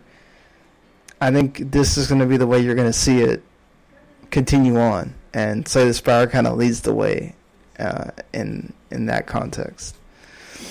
Well, a game that I think almost is unanimous in how much it is loved by everybody here is Resident Evil 2 Remake. It's everybody that voted for it has it as their number 2. Just like the Game Awards. Yeah, basically. It got nominated for a bunch but didn't win anything. Well, I mean, I think this game is now, I think, the standard of when I think of a remake, I think about Resident Evil 2. Like, it's just, I never wanted to play a Resident Evil game, but I played this game, and now I wanted to go back and play the Resident Evil games because this one is so good and just so well done. The map is one of the best things I think they improved upon. It's just, you can clearly see where you have been and where you have not been, and whether you got stuff in there or something, or you didn't. Randy, why did you love Resident Evil that much? Well, I mean, Resident Evil 2, like the original, was one of my top 10 favorite games of all time. I mean, I speedrun that game a little bit. I'm not great at speedrunning it, but I just love playing that game over and over. So hearing that they were finally remaking this, because they did such a great job with the original, with the first Resident Evil remake, was fantastic. I was so excited, and I'm both like thrilled that it came out, and it went well above my expectations of what they were going to do. But it's still, as a big fan of Resident Evil 2, a little disappointed that they didn't go even farther with it. The RPD is probably the best location in video games this year, especially once you get Mr. X, and it's so fantastic. There's just little things everywhere, and like once you finally start getting comfortable with it, Mr. X says, "No, you're not comfortable. I'm chasing you everywhere except for save rooms." But the thing that I was a little disappointed with this game was they have the two scenarios, the A and the B, which was revolutionary back in, it was 97 when the original game came out, where you had both characters, you play as one and then you play as the other one, and it's supposed to be at the same time. So if there's a couple sections where if you pick up an item, the item won't be there. And I don't think they fleshed it out as much here in the remake. I was like, you're on the PlayStation 4 now. This should be your chance to really be able to open this up. And instead, you play as Leon and you get through the game, and then you start the Claire campaign, and you're doing the same puzzles. And you're going to the exact same rooms. And other than one place where you kind of go in a different direction, like in the original, you're almost playing the same game. And that part was disappointing. And the second half was a little underwhelming, but that's all Resident Evil games. But the RPD was so good that it makes up for all of the other nitpicky things that I find in that game. Mark? Yeah, I mean, I like the first one too. Like, I even read the stupid Resident Evil 2 novelization as a kid. Yeah, I think it was a great remake. The only part I actually just didn't like was, I mean, I didn't really care about the A/B zapping system that much, because I thought that was just kind of weird in the first game, or the first iteration. I really didn't like the Sherry stuff in this game, like the whole bad stealth game when you're hiding from the chief. It's like, oh man, this is bad. Like that's the only time I actually died in the game. Like I died multiple times. But yeah, I think the combat worked really well. Mr. X was good. I can't wait for that Resident Evil 3 remake. Yes, next year. Joke. Yeah, the police, the map is, like you said, the map is really good. Like, okay, it's like, all right, I found this door that has a diamond etched in it. And it's like, okay, it marks it on the map. So now that I have this stupid diamond key, I can go back to this door and see what is going on. Yeah, the only other problem, I mean, I thought they went far enough, except the only other problem was they should have, like that stupid EGM hoax, years ago, they should have put Akuma in the game so you can play as him. I really like how they did the zombies as well. Like they look so fucking awesome, and just with the graphics upgrade and everything, and it made me have to learn, like, oh, I don't have to shoot these things in the head. I can just let's shoot him in the leg, and then the leg blows up, and then he walks really slow or whatever, and they did that really well too. Like this. It doesn't feel like you're running out of ammo or whatever, but they make you have to think about it, and I think that kind of adds to the survival horror part of the game too. So I just think they really did this game, like, if somebody that's coming into it new, I enjoyed it even though I don't have that nostalgia, and I think that's something that speaks a lot. Yeah, it's really good for new players. I kind of want to check out Resident Evil 7 right now because I know it's very much based on that game engine and see how it's different or the same. Randy liked it. Yeah, it plays completely different. I mean, that's a first-person game. And it kind of, the same situation with 7 happens with 2, where the first half of that game is beyond good, and then it kind of trails off a little bit. The last hour or 2 of that game is a little rough. It gets a little too action-based. Before I tackle that, but 7 was really, really good. And again, that engine is fantastic. But like you said, Sean, this game was perfect for super fans like me and newcomers like you, where like there's not a lot of lore to learn from in the Resident Evil series. I mean, there is over the whole thing. There's videos all over YouTube if you want to get into the craziness of Wesker and the T-Virus and all of that. But as far as just the single game, you're not going to get 20-minute cutscenes. They're all hidden in little notes that you can find if you care enough. And my favorite thing is they kept the nostalgia of the map. I mean, the RPD for the most part was almost identical to the original, but all of the puzzles were different. The mapping, like the way you go around the RPD was completely different. So it was both new for even like hardcore fans like I am of the game. So they did it so well, and that's why I hate to call it a remake, because really all they remade was the base of the story, which there's not a ton in this game. Other than that, they really changed a ton and made it a completely different experience, which was fantastic. Well, lots of glowing praise for Resident Evil 2, so we know we're going to be discussing it in that top 5 realm when we get there. Mm-hmm. And finally we get to our games of the year, I guess. These will all be in here somewhere. We'll have to iron out exactly where when we get to that. But so Stephanie has Final Fantasy XIV Shadowbringers as her game of the year. She talked about this a lot, about loving it. Of course, many people that are huge fans of Final Fantasy XIV when it made its comeback have been saying this is the best expansion of all of them. It does a lot for Final Fantasy XIV and where it's going to go from there. Daniel has Outer Worlds, which you already talked about. Go ahead, sorry. No, I was just going to say, to me, I mean, Shadowbringer sounds fantastic, but can it really be Game of the Year if it's just an expansion? It can. I think it could, but none of us have played it, so none of us can really defend it or even talk about it. It'll be in the list, but it'll probably be low because Stephanie's not here to defend herself. It has a near automated raid, and that's cool, and it has good music. But that's about it. Like the gameplay is probably the same as. I mean, to me, I just look at expansions as super big DLCs. What's funny is Monster Hunter last year was one of the talks of the town, and I hear nobody talk about Iceborne. That's because everyone's waiting for it to be on PC. Yeah. I think the problem is also no one really was playing Monster Hunter. It seemed like this year, except for the super fans of it. Like it didn't have that consensus that the first one did. There's just too many games too. Like, it's just, do you really have the time to put in the Monster Hunter when you're playing all these other things?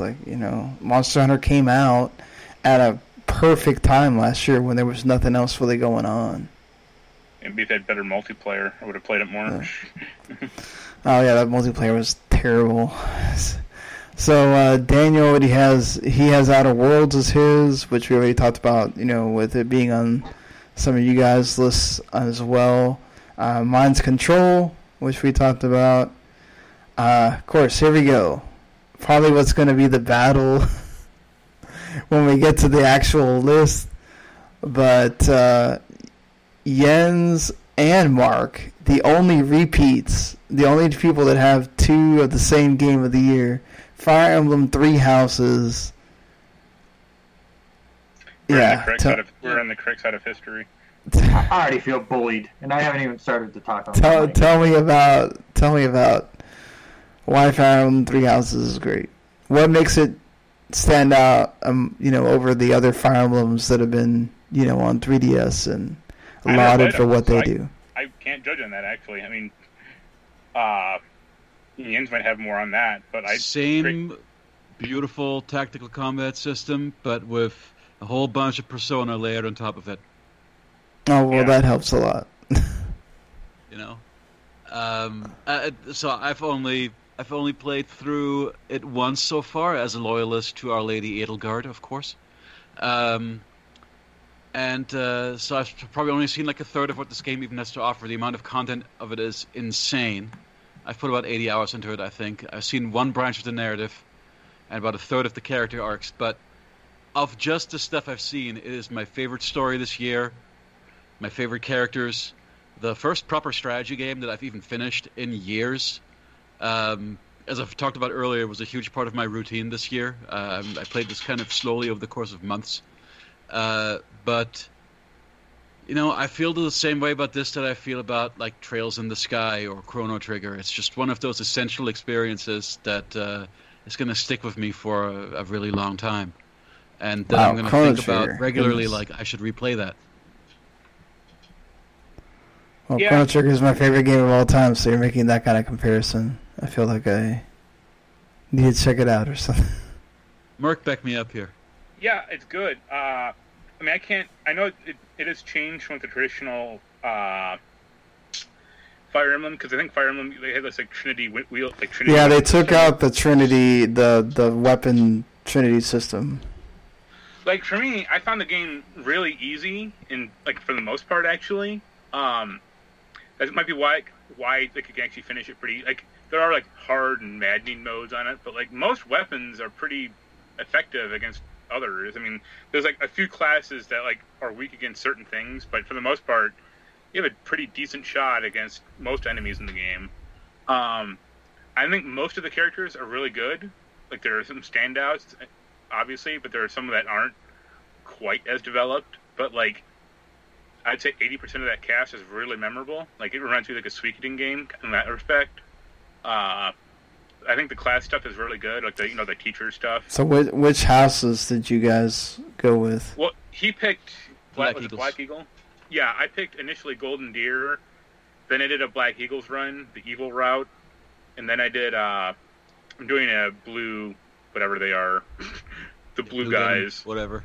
Yeah, the blue. I'm doing them right now as well. Yeah. And I'm like halfway through that one. I haven't hit the time skip yet, but yeah, I like recruiting characters.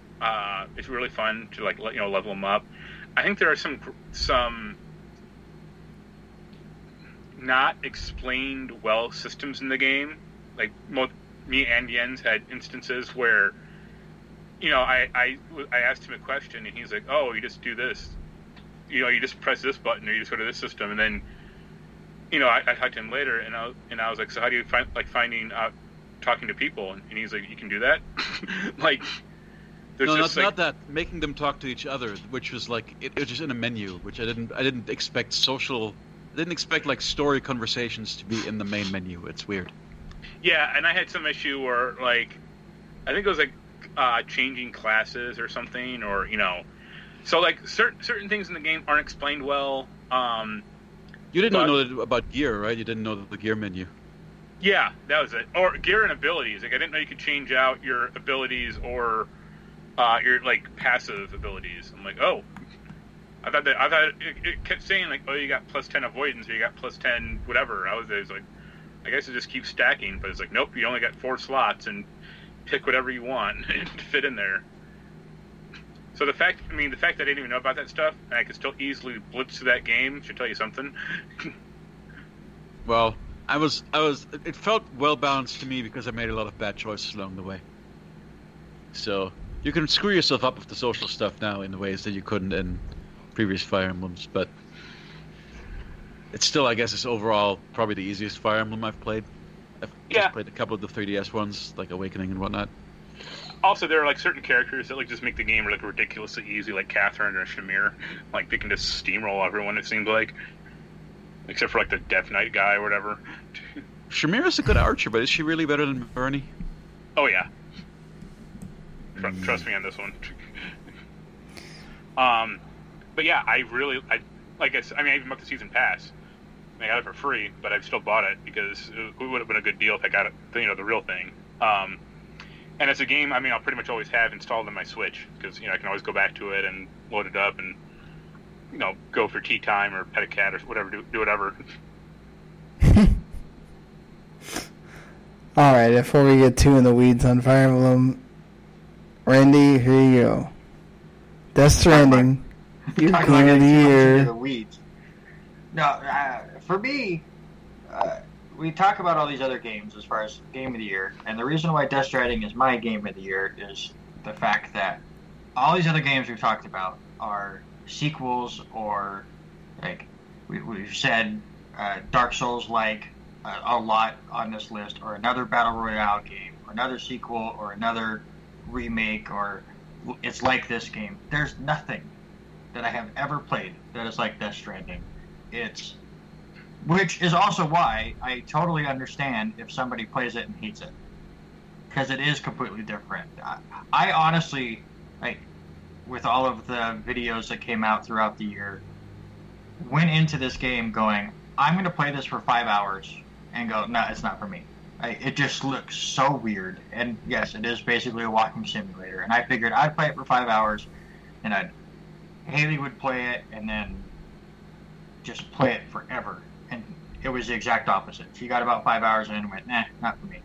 And I'm 70 hours in, which is a long time for me. I don't get a ton of time to play video games, and I just couldn't stop playing this thing.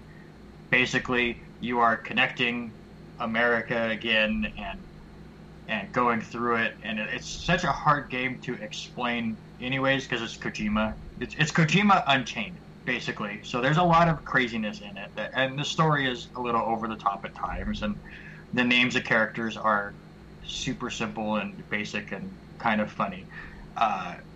But the message that he tells in the story about bringing the community back together, bringing people back together, and it has nothing to do with violence. And you could go through that whole game without shooting a gun. And actually, the fighting sections of this game are probably the weakest part of the whole game because they become really, really simple. It's the hardship of the traversal, which the beginning of that game, like walking on flat ground, you'll just trip. So you're like holding on to the two trigger buttons, trying to keep balance, and you're like, what is this game? I can't even walk. This is nuts. But I think he put that in there to when you do start connecting the network and connect with other players who have built things, it makes you appreciative, and then you want to help somebody else. It's the weirdest multiplayer game I've ever played because you never see anybody, but you interact with them so much, and it's always a positive, which is what Kojima's whole point of this game is. It's a positive influence on other people. And once you get to the second area of the game, like, I don't want to spoil a lot, and I'm trying to be as big as possible because if you are interested, like, I don't want to give too much away, but once you kind of get to that mid-America area where things really open up and you can start building roads, and the zip lines kind of break the game, but in the best way possible, it really makes you appreciate, like, all of this extra work, because it really is. You look at this and you go, okay, to build this road it takes 5,000 metal, and it takes so long to build all that, but all of a sudden all these other people are that have connected to your world are just throwing it in and helping you build the road, and the next thing you know, it's out there. I don't know how many times I would go through a place I haven't connected, going, okay, this would be a great place for a bridge, or I'll do this here or whatever to make it a lot easier, and I'll connect it to the network and turn around and it's been done. It's such a fascinating game. The story's fantastic. I will say, if you don't like long cutscenes, get to the end of the game and just turn it off, because the end of the game is basically like a 3-hour cutscene. And I think I saw the credits roll 3 times in that section, which was tough for me because I had to go to work, and I'm like, oh, I could finish this and it'd be great, and I have a couple hours, and watching the credits roll the 3rd time, I go, I hope there's not more. I gotta go to work in 20 minutes. Come on, Kojima, let's go. And it's so interesting, and again, I totally understand that this is a very controversial game as far as whether people like it or not, it's very polarizing, so I get it. I'm not going to argue with anybody that goes, this game's stupid, because I was worried it was going to be. But if you allow yourself to get into it, and you allow it to take... I hate people that go, like, Final Fantasy 14 came out, and you're like, oh, you get 20 hours in, it's going to be great.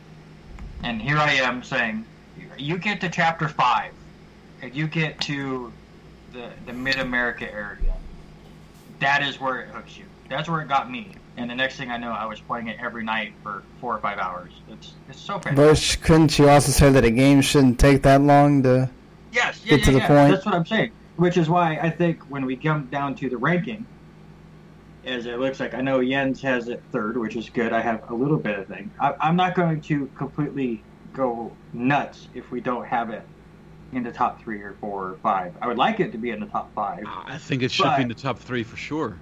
But again, so if somebody absolutely hates, I'm not going to go completely nuts, because yes, it is that long drag. But that's the part. The weird thing about this is the way it was built, and I think the way Kojima wanted it was it had to be difficult for you at the beginning, or you weren't going to appreciate the connection that you make with these other players that you never see.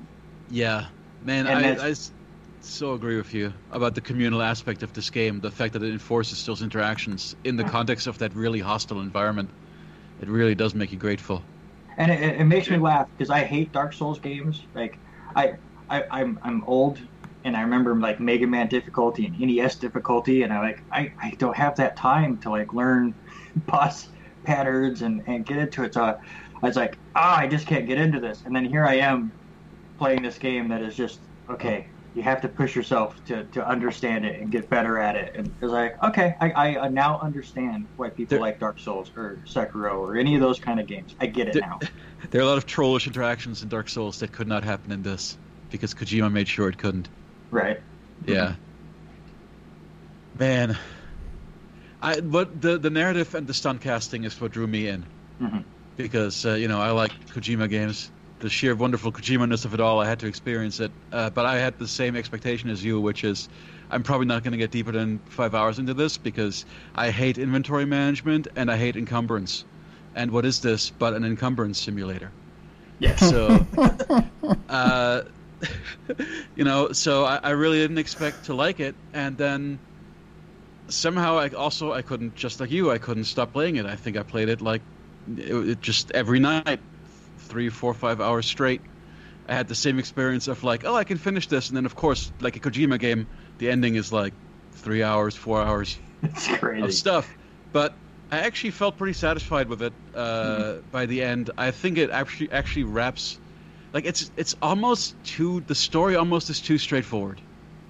People think that it's wacky because it's there's babies and ghosts and flying whales and all this stuff. But when you see it in the context of the world building, it all kind of it's weird, but it's all explained and it all kind of fits together, and you understand how it all works, and everything is hand in hand. The themes of it, right? I mean, the themes are at its core, it's a story about loneliness, right? Right. Well, it's also a story about connection, as Randy said. So, the theme of connection with other people, it's in the art design. It's in, it's hands coming out of the ground when the monsters are trying to get you. They're trying to connect with you in some way, which is the tragedy of the ghosts in this. I forget what the ghosts are called. BTs. The BTs. Thank you. Yeah, you've got the hands. You have the fact that the social layer is contributing to the theme of the game, and then of course the narrative itself is contributing to the theme of the game. So it's every aspect of it is driving that bit home, and it all works together really beautifully. Yeah, once they told me what BT stood for, then I can't call it anything but BTs, because it's really stupid. And the BBs and the bridge baby. Yeah, the baby's bridge fine. baby. The BTs are beach things. But I mean, Jens, you liked it for a while, but then you soured on it near the end, didn't you? So the one thing I really appreciate, Kojima really manages in the story to make you care about these stupidly named characters. If Die Hard Man is not one of the best performances in the game in a long time, him and Mads Mikkelsen fantastically used. I even forgave him for the hell he put me through in Vietnam. That's the point where I was like, screw this game. But that section was the weakest for sure. Yeah, I did not like that. The most satisfying thing to me was coming up with routes that just avoided BTs altogether. To the point where you know the map well enough where you know, like, okay, I can just hug this mountain, and you can draw very, very precise, like charting your own paths, and this is awesome. Because if you do it right, you end up with a very hand-holdy path, but because you made it yourself, it doesn't feel cheap. So, my whole thing was, I just want to avoid the stealth at all times, whether it means building a gigantic bridge over a BT area so you can skip that BT area entirely, or, trying to make a path to circumvent it. I never wanted to do the boss fights, and I hated the boss fights. That is my especially, like, I'm already carrying a bunch of shit with me, and suddenly I've got to be in a boss fight. I'm going to drop all my stuff in the goo. I'm going to get pulled away to a totally different part of the map. Like, it's such a pain in the ass. And, like especially if you're heavily overloaded, having to, like, as slowly as humanly possible, stealth around things that you can't see. That's where the game almost broke me. But there's so much about it that I love. Like, I love the story, love the characters. Cried at what happened with Mama. Mm-hmm. That was they're like genuine tearjerker moments in this game, and I love the core backpacking. I think as a backpacking simulator, it's amazing. Yeah, and it kind of shows that combat was the least thing on Kojima's mind, and it's the weakest part of the game. And I'm not a big open world game fan. I find a lot of them, like Mark had said about Skyrim, to be kind of empty, and I just don't care about the world as much. And yes, Death Stranding is pretty empty, but that's kind of the point of it. And it's post-apocalypse. I mean. Yeah, it made me care about all these people hiding in their little bunkers and stuff. I know the internet just loves to joke that Jeff Keighley's in it and Conan O'Brien's in it, and you see Monster Energy drink all the time. Now, I barely see Monster Energy drink anymore because it's the beer thing that they have in there, the Timefall beer. So I haven't even seen a Monster Energy drink in 50 hours. Just because it switched to that. I always slam them when I'm at a rest station because it increases your stamina another. And I don't even care about that. Like, I don't care if Monster Energy drink is in my game. If it got them a little extra money to make the game better, I'll go for it. That's just part of the Kojima thing. I mean, that's every Kojima game has some weird product placement. Yeah. True.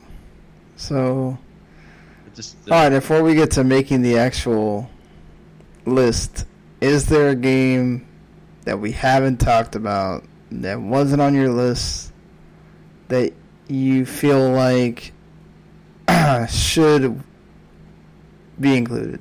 Yeah, I'll just throw one out there. I haven't played this game, but I played the original, and all I've heard, it's just better.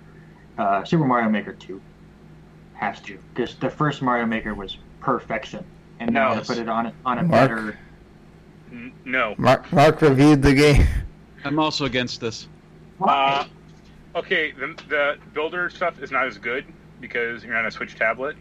Yes. So the tablet stuff doesn't work, and the actual, like, making a level with the controls is arcane and very confusing. Playing is fine. Like, playing Mario levels is fine. Except if you're doing multiplayer, which didn't work at all, and is, like, laggy as fuck. I mean, I applaud them for, like, adding, like, Lincoln. Like, that's a cool addition.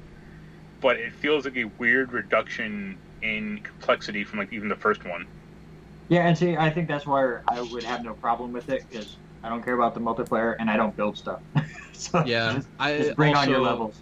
I put a lot of time into the original Mario Maker. It was my game of the generation or whatever for that system.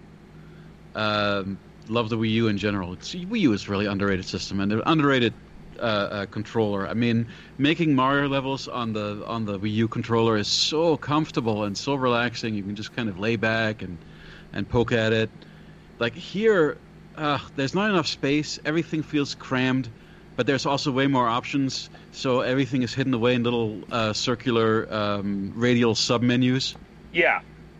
And it's just a big decline in the UX design of the Maker. and it made making levels much more cumbersome to me. And then coupled with the fact that the hardware is much worse for it, and like I even bought a special stylus to use, and even with a stylus it doesn't get better. So I don't know. I fell off it pretty quickly. Like I tried to play some multiplayer with Mark, which was terrible. And yeah, we were like lagging out like every 15 seconds, or like you make a jump and like 2 seconds later like Mario would jump, and it's like what? And what's even worse is that they made you wait for that, and then it doesn't work well. I mean, it came later, and then it's like, why even have it if it doesn't work? Or I mean, me and Jens have played games where Borderlands 3 works perfectly fine, and I imagine there's a lot more data in that game being transmitted than in Mario. I'm planning to know 2D platformers might be more like a fighting game where you want very precise placement. They even took out the amiibo stuff, which they should have expanded that, not taken it out completely. Like that was a interesting selling point for that game. Oh yeah, it was great. Well, you could make the Giant Mario, which was good for making puzzle levels where he has to break blocks, which only Giant Mario can. I mean the really solid blocks. See, I didn't play Mario Maker 1, so I mean I went into Mario Maker 2 so going good. like, oh man, this that's like the one Wii U game I was really jealous about not playing, and it's like, okay, well, I got it, and playing is fine except like the two new it's like Mario Bros. U and New Super Mario Brothers. It's like they're the same damn game. I thought, like the same game style. But like Mario World and Mario 3 and Mario Original are all fine. But it's like I don't like making levels in this thing at all because I can't figure out the menu system whatsoever.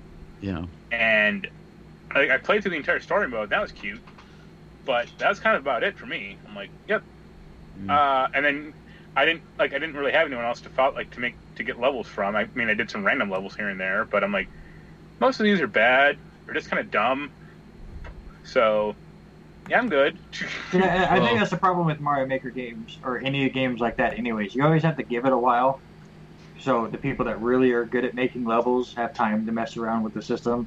I come at it as a guy that plays the Trials games, and I can't make maps in that either, but I love to see what people can create, and usually if you go back like 6 months after the game comes out, some of the things people create, it's just ridiculous.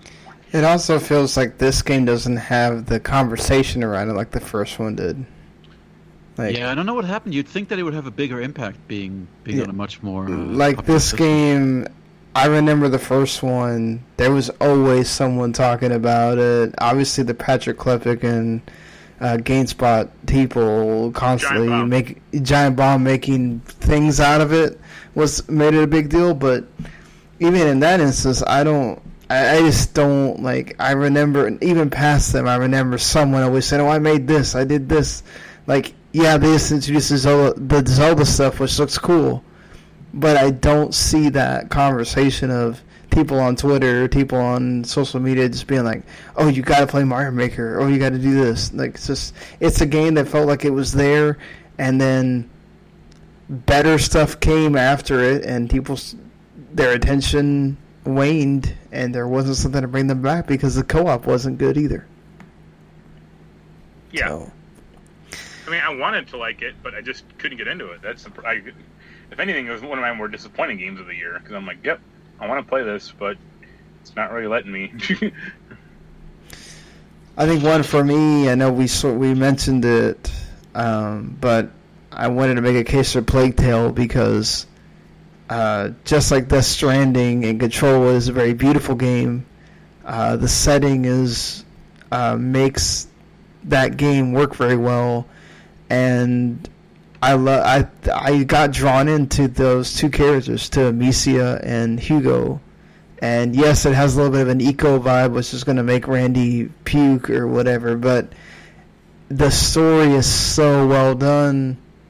And also, once you get the rat powers, it's pretty cool just to be able to send the rat things on the soldiers and watch them crumble and all that. But I think it's just I really enjoy this. I'm not always one that gets into the narrative games. Like, it has to be really good in order for me to do it and stay with it. because I don't know how many times I bought one of those Telltale games and I got off it really quick, unless it was Tales from the Borderlands or Wolf Among Us, where I played the whole thing. But this is one that I haven't gotten to finish it because of the problems with it on PC. Yeah, I mean, you're having like technical issues, so. Yeah, it's just it's a game where you have to because you're stealthing, you're not doing combat, so you're stealthing or you're running away, and when the thing decides to chug or slow down, and I need to be able to run to the right, and it won't do it because the game has a problem.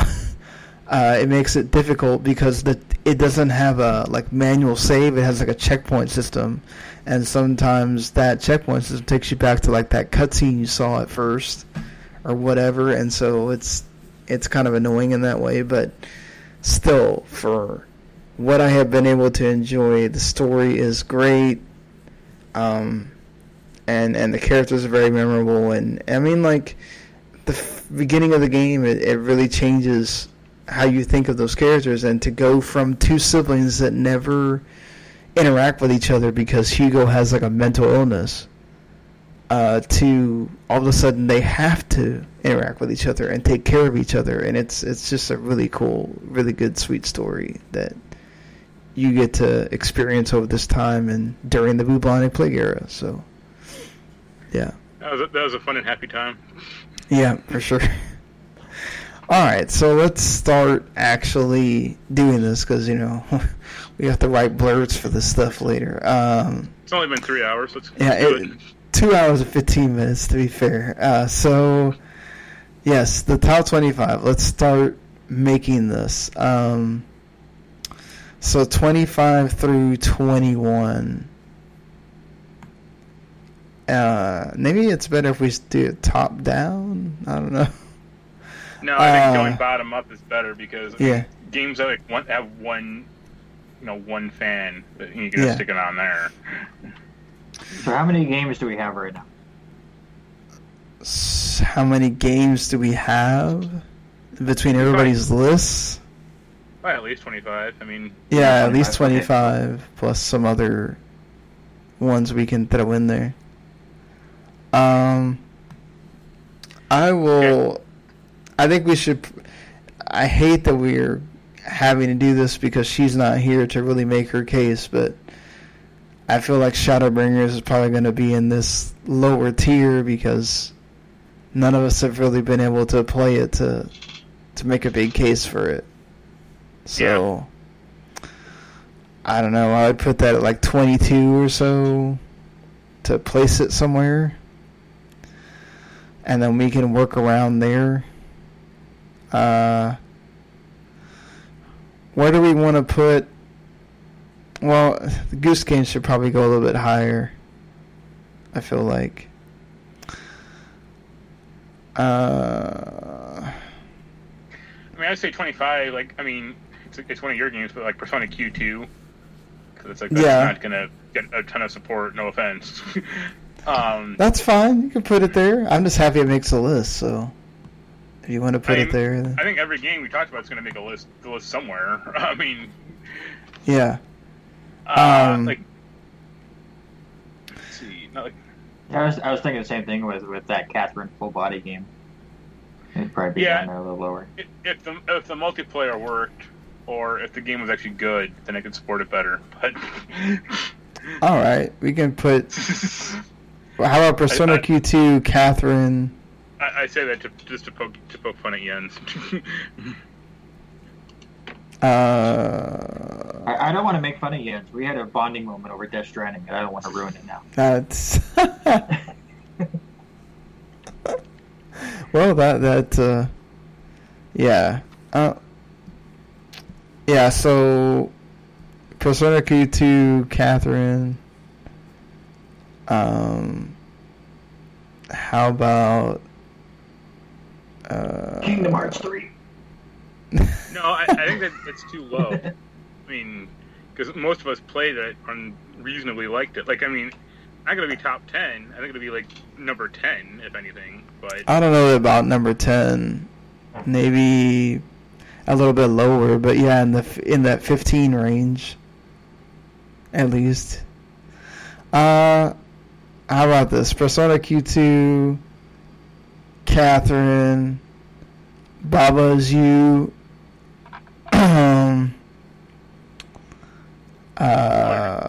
We can put weird games. Hey, there's nothing wrong with those. We can put Plague Tale down here because I haven't been able to finish it.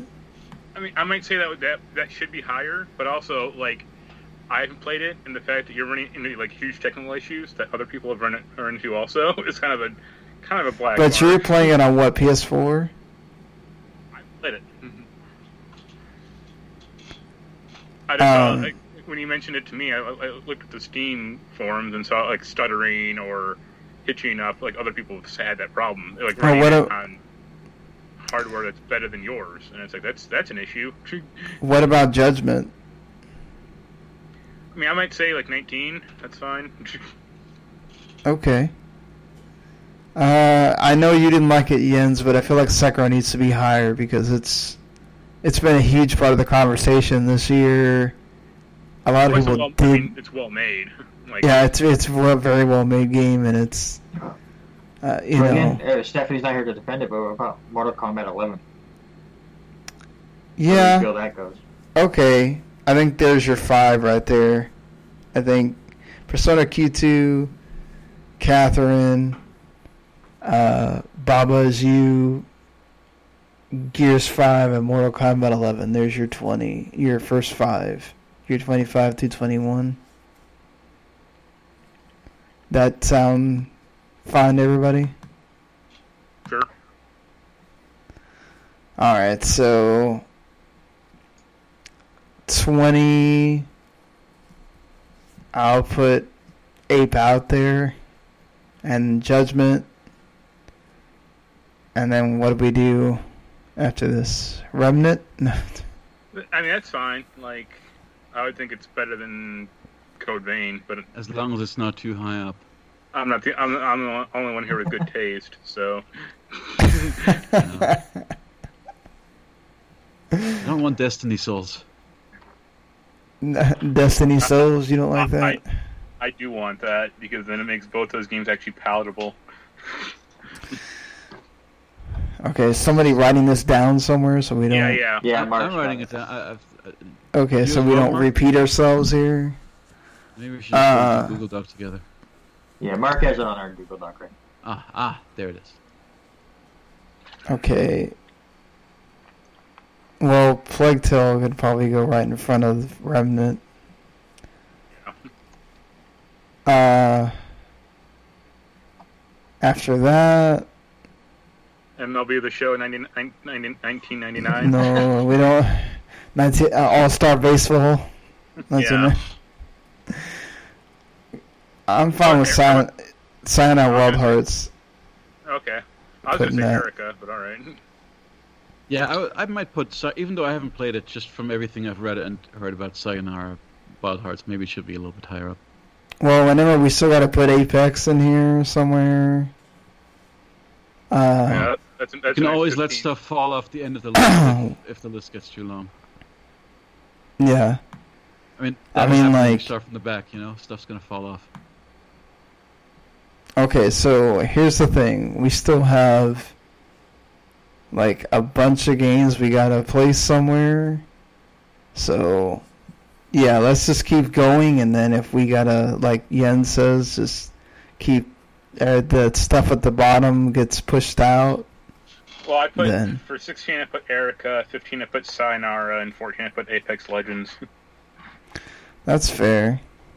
Because none of us, you played it a little, but none of us. I played a little bit. Daniel really liked it. He just isn't here to talk about it. The biggest conundrum for me is where Disco Elysium goes. Yeah, Disco Elysium's got to go somewhere, and so does the Goose Game. Got to go somewhere. I might put Disco at 10, just because none of us have played it, really. You were supposed to play a lot more of it, sir. But it's okay. It's a Christmas present. It's fine. So Yeah. And then we gotta figure out where Code Vein's gonna go.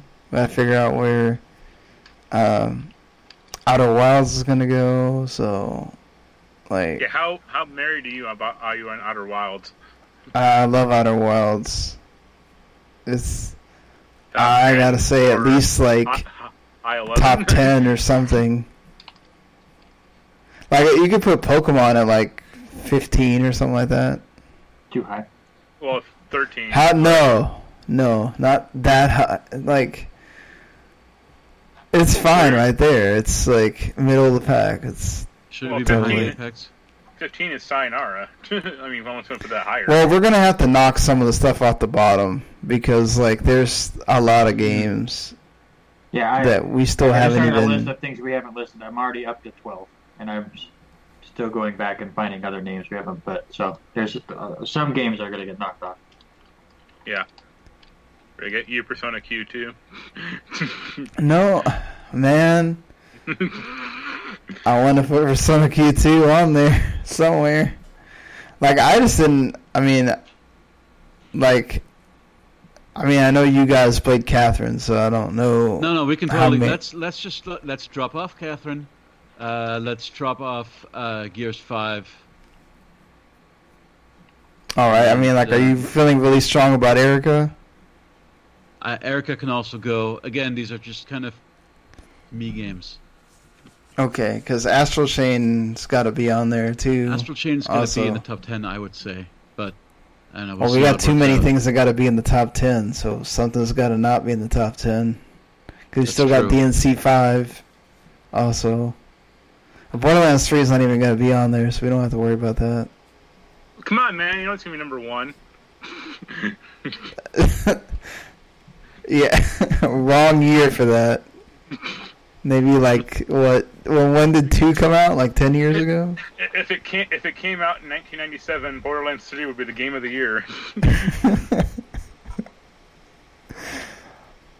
Okay, so let's reshuffle this a little bit then. Yeah, so I have 17 games that we have high on our lists that we haven't even mentioned yet. Okay. So, Persona Q2, Baba, so we have to start, how does, if you're doing the list, Randy, what is this, after we drop some? Can you not see it? It's like right below the spreadsheet of what I'm doing. Oh, I'm not seeing it, sorry. Okay, now I see it. Yeah, and right below that is right from the list that we haven't talked about yet, or haven't ranked yet. Okay. So this is the problem when I feel bad for this. This is bad audio because these people are not seeing any of this at all. It's like just how like Giant Bomb used to do their lists. Yeah. So if the way this looks right now, Persona Q2, Baba is you, MK11, Ape Out, Judgment, Revenant from the Ashes. That's your 20 through 25. Plague Tale. Sayonara at 18, Apex. You gotta put Apex above Pokemon, I feel like. Just how important it was. I mean, how about Shadowbringers at 18? Yeah, put Shadowbringers at 18, that's fine. And then King Moogle song being number 2 from Final Fantasy 14, which is awesome. Well, okay, put Astral Chain at. You okay with that at 14? Yeah, that's fine. Are we bumping Luigi's Mansion off this list? Oh, Luigi's Mansion's got to be somewhere. I mean, I could put Luigi's Mansion at 14 and Astral above that. Like, that's not really. I mean, I like Luigi's Mansion, and I think it's a good.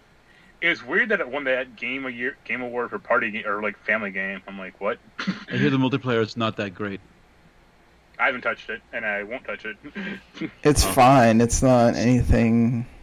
Still, being a damn good Luigi's Mansion game, it should definitely be fairly high up because those are good. And they don't make too many of them apparently, because this is only the third one, and 20 years. Okay. Yeah, see, we're at like 13, and we still gotta list all these games. That's fine, though. Alright, so where are we putting Outer Worlds? I mean, I'd say probably like 5. Really? If we agree that everything that under still needs to be listed is going to go on the list, that means we just have to cut 3. I don't know if we want to do that now or later. We can cut Well, let's that finish in. making the list and then... Hey. Okay.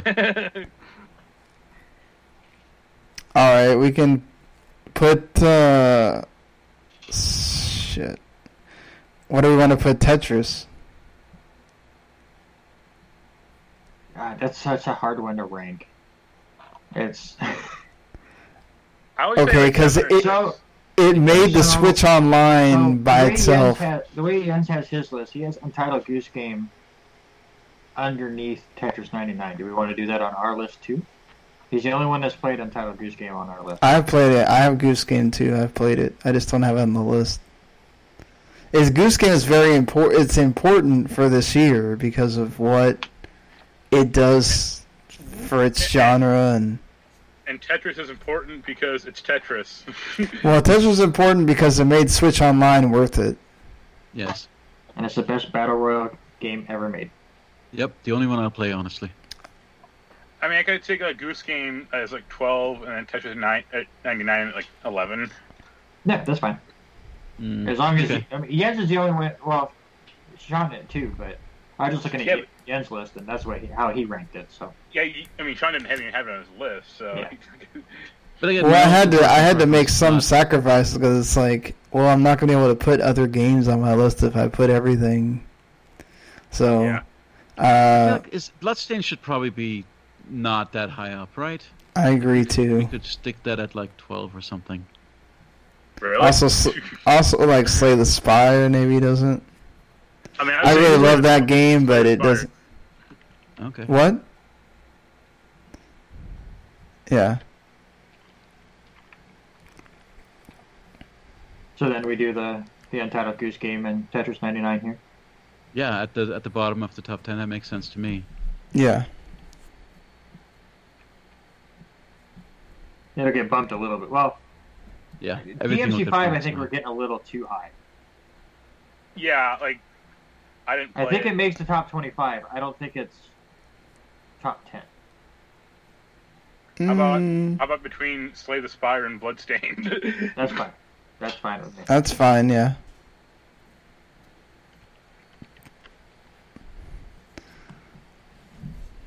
Is Bloodstained really better than DMC5 and Astral Chain? I don't think so, probably. You were wrong. Okay. I'll take you DMC I think it's- I mean, I actually like Platinum Bloodstained because I liked it so much. Okay. It's like one of I the don't two know, but games that DMC5 is so Sam Russell freaking Jr. just could do that with. fun. Just fun action. I would play Sekiro at 7. None of us played it except for Jens. He didn't like it too Well, much. right now we have 10 games left on our list that we haven't listed. I feel like Sekiro should at least be in the top 10. That we haven't listed. I feel like Sekiro RE2 needs to at least be in the RE2 top Remake, 10. Outer Worlds, Death Stranding, Sekiro, Fire Emblem, Star Wars, Code Vein, Control, Kingdom Hearts 3, and Outer Wilds. Why does Kingdom Hearts need to be that high? Yeah, like, you may want to bump something lower It's out. not that Maybe, great a game. It was comfort food, it was good, it was fun, but it's not, you know... How about we throw out MK11 and put... Kingdom Hearts. Well, 3 got to get bumped anyways. Exactly. I think- Let's just talk about which ones we bump. Do we bump the final 3 and start with Ape Out at number 25? Or do we... would you rather bump here. bump something else? Sean, these are, other than Mortal Kombat 11, Persona, Baba Is You, and Ape Out are all your games. Which one do you want to be 25th? I feel like... Yeah, just drop Persona Q2, because I feel like Baba Is You... Well, only one of those 4 are going to make it. Ape Out, Mortal Kombat 11, Baba Is You, and Persona Q2. Only one's going to make the 25. I would honestly, I mean, I have no real hat in the race with any of these games, but I would actually rather drop Shadowbringers or Apex Legends. Well, Shadowbringers has to be in. We can push Shadowbringers back if you want, but Shadowbringer has to be in because of being Stephanie's number one. So, Sean, out of those three, Persona, Bob Issue, and Ape Out, which is your favorite? My favorite is probably Ape Out, but I feel like when I think back at everything and like just Baba U is important, but go ahead and just you can put Ape Out at like 25 or it's fine.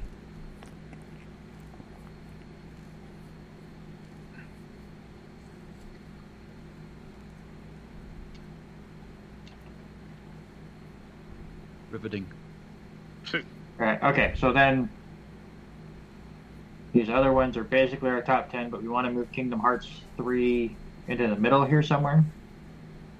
Yeah, because I could see it like below DMC 5 if you really want to do that.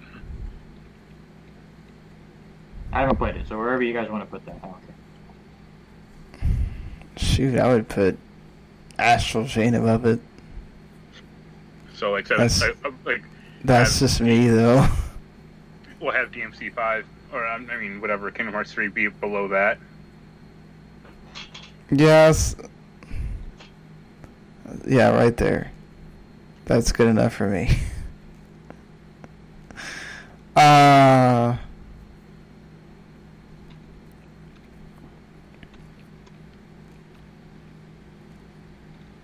Okay, so then we have our top 10, I think, now? Yeah. Yeah, top 9 that we have left, once we get Kingdom Hearts off this list. Alright, so... We have 9 spots, so there we go. Yeah, there you go. Math is fun. So we can put Sekiro at 9. Those 9 games, Resident Evil 2, Outer Worlds, Death Stranding, Sekiro, Fire Emblem, Star Wars, Code Vein, Control, and Outer Wilds. What's the bottom of that list? You can put Sekiro at 9. Yeah. I don't know. It feels weird putting Sekiro. It's an I, not Code Vein, even though. Yeah, no, I agree. Wait, why is Code Vein this high? Honest. It's just because I mean, it's my thing, and it's the other Stephanie, I guess, has it. Yeah. Yeah, but I feel like okay, but I'm happy as long as it's above Remnant. I'm happy. That's because you don't recognize quality. I forgive you for this error, for this sin. Well, if you want, we can put it all the way back there because I don't know. I feel like do what you like. You could put it at like I don't know. It seems a bit crazy where it is now. Yeah, that's really high for Code Vein. That's really high. For one, I feel like Apex needs to be a little bit higher too because of what it did this year. I mean, you keep talking about like the importance of Apex, and it's like, fine, it was important, but you only played it, and you didn't play much of it. Like I know, but Daniel really liked it from what he told me, and I can't. Well, he should have been here. His grandma died. That's unfair. It's like. How about Code Vein at 16? Come on. Okay, that's fine. Code Vein at 16, yeah.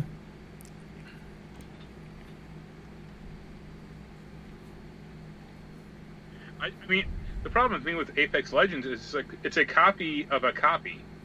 It's copying Fortnite, which is copying PUBG. But it's also it has a little bit of Overwatch in it that does hero shooter stuff at times better than Overwatch. It included the ping thing, which makes it really easy for you to play a lot easier for you to play without having to talk to people. Teaming up it makes teams important. It makes your even the dumbest hero, who's basically just a decoy, he has a purpose in that game. It's like there's a lot that they added to that genre that wouldn't be there without Apex, I think. And if you were making that argument for Apex, I can make the same argument about Star Wars. No, I played Star Wars. It copies everyone else. Yeah, but it copies everyone else's homework, right? Yeah, but I like it. I mean, Code Vein also copies everyone else's homework. You know, a lot of these games are. A lot of these games looking take at what from works. each other. It's And that's where we're at for the most part. Is in 2019 is there's not a lot of new genres you're going to come up with, so everyone's going to copy somebody. okay.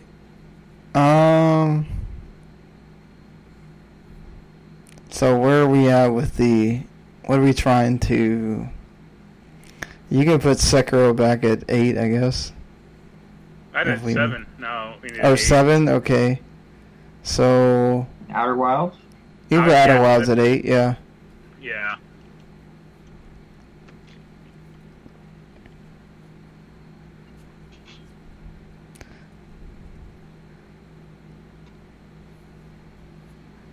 And now it gets fun.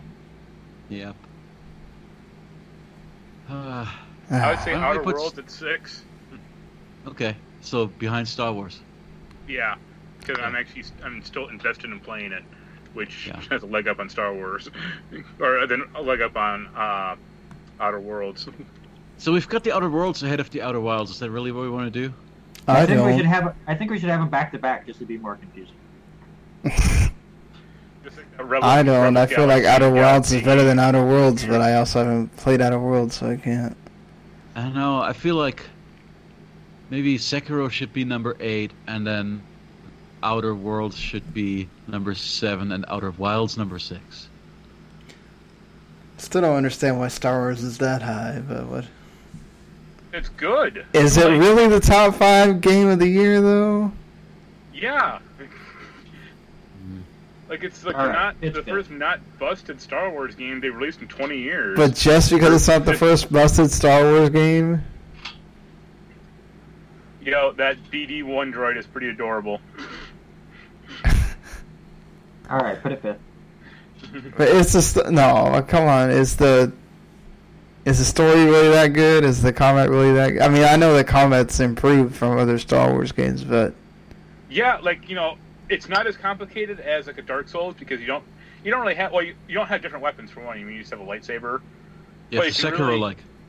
Yeah, you can really mix and match your force powers. You know, push a guy off the cliff while you're like dealing, countering another guy, when he's hitting you or something like that. You have a pretty wide open window comparative to other games, like we can parry attacks and stuff. I think the acting's really good, especially the main guy, but all around, like, decent story. The only weird problem is, you magnetize to, like, ropes and shit, and, like, that works most of the time, but, like, 1%, you get some really weird animation, which is actually kind of funny, where your guy will, like, quickly zoom to a rope in, like, midair, and it's like, huh? Like, did he force push himself to this or what? But that's about it. oh, we still got to put Disco Elysium somewhere. Yeah. Whoops. Sorry, Slay the Spire.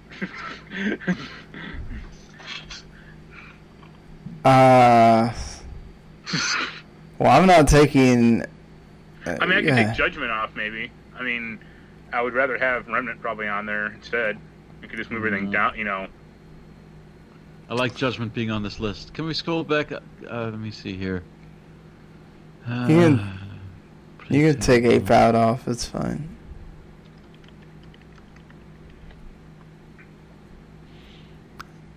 I really love that game, but it's fine. I'm losing out. All my little indies are losing out here.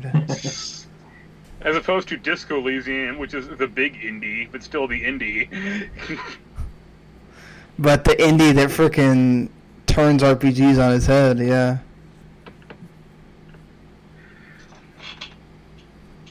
Everything I've Unless seen when it about dump- how.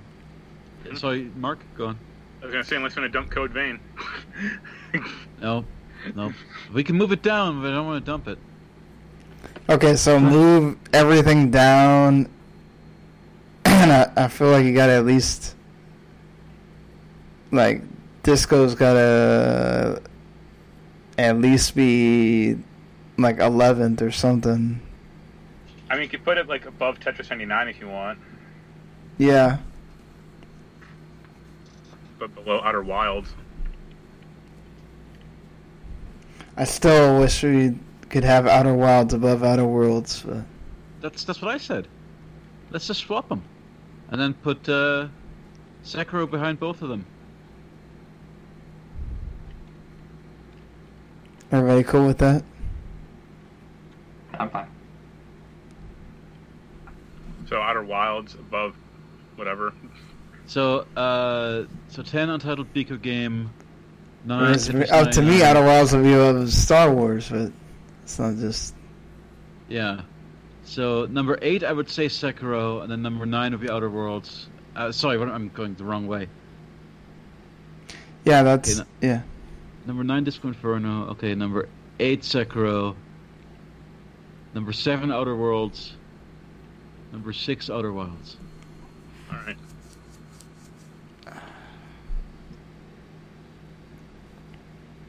All right, who wants to start this debate? I would say RE2 remake at 4. No. No. You want behind Control? Control did something new, or is new. Yeah. I mean, no offense to. I mean, everyone likes RE2 remake, but it's a lot of that's predicated upon past knowledge. I mean, you were mentioning that it's a new. You felt like it was a new game, Randy, but it's like not really. Like that police station is 95% of what I remember in that first game. Not all the puzzles are different. If you want to talk about a game, I haven't played the new one, but just from the looks, if you want to say a game looks like the old game, No, I meant the actual like police layout, like the the layout was the exact same, which was that's what I meant. Like, so it was really easy for me to pick up certain shit because it's like, oh yeah, I remember this dumbass ladder puzzle in library ladder puzzle in the first one.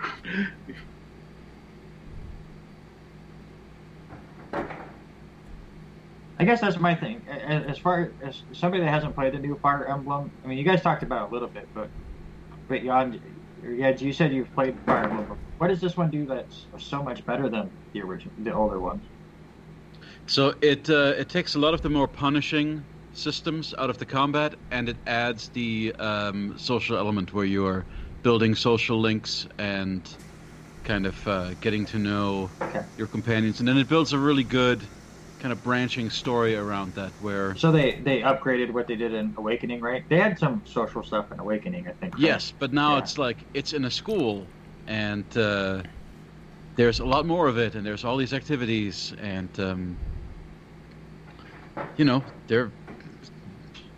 there's an insane amount of that content. Like taking out that triangle weapon system is a huge deal because that's always been a thing. That's been the thing for Fire Emblem since its inception, basically. So to take that out and change that and actually make the game better by doing that and then adding the social things on it, that's really important. Yeah, I think Control's 4 on my list, but I haven't played that one either, so I can't. No, Control does a lot new in that it has a tremendous story for one. Two, I know not everybody likes the combat, but the combat it's when you get all those things working and you can... The combat worked. The only problem I had with combat was some of the bosses were annoying, but like regular combat was fine, or perfectly lockstep with like the other Remedy stuff. Like it was. Yeah, I mean I had a ton of fun with the combat, and I think it's just it builds on that. Like even the building that you're in, the oldest house, it's an office building, but it's like really cool the way that it changes as they add like, more things.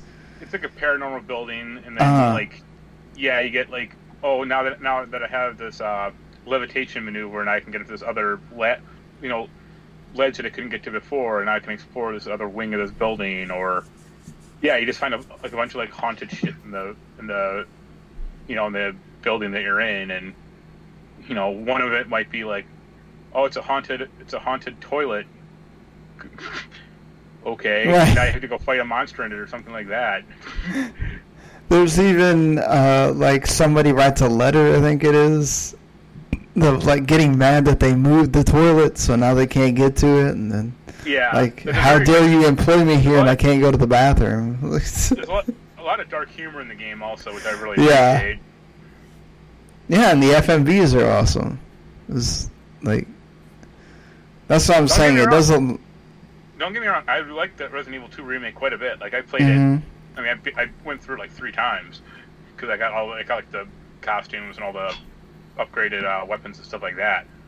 But I just think fundamentally 80% of that game is still the same game as the first one. I disagree.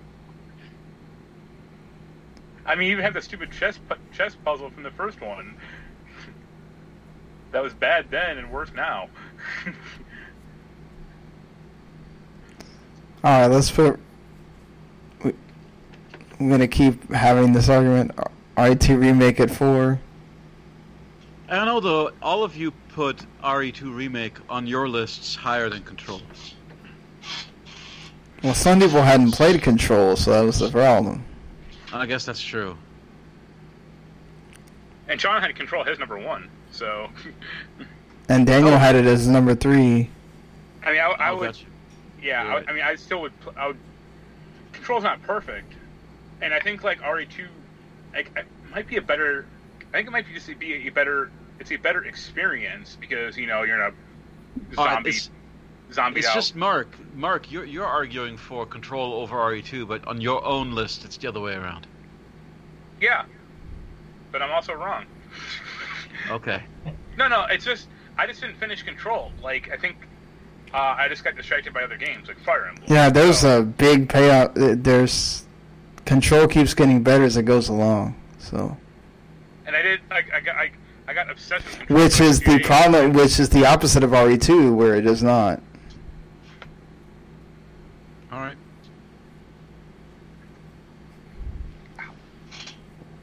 I'm fine with Control at number 3 because we know what this battle is for. So. I'll put Control at number 3, and then you guys can battle it out here. There's no battle. The right side has already won. I'm just going to say one argument, and then I'll let you... Honestly, I think Jens is the closest one that's going to be picking either one of these, and that's totally fine with me either way. My only argument is, a lot of the time that we have come up with decisions on this list, our argument against is a copy of this, or this did it better, or it's just the exact same as this, but they tweak something. Nothing is like Death Stranding. It copied absolutely nothing from any other game I've ever played. And that's, to me, why it's number 1.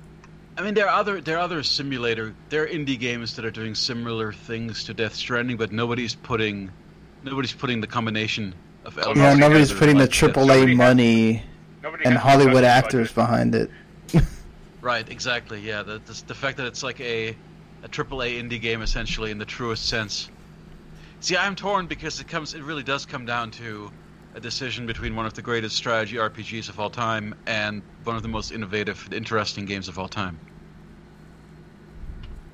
So, I don't know. I really could go either way regardless of my own list.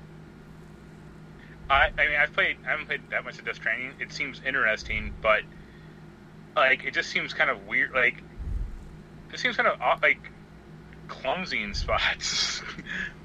Well, it is in the right spots. So, like, a good example is like in my game, like one of the first bases you come across is a stupid like hover cycle or motorcycle, like just outside the base radius, like 2 feet away from it. It's like, why can't I just push this ahead 2 feet and recycle it, or do something with it? If not use it, just break it down for parts. And it just sits there forever. Because it sat there until you learn how to make a generator. It's there as a tutorial device. Well, no, some dude left. That's a set piece in that game. But I will say there's a lot of things in Death Stranding that you just kind of have to go, wink, wink, it's a game.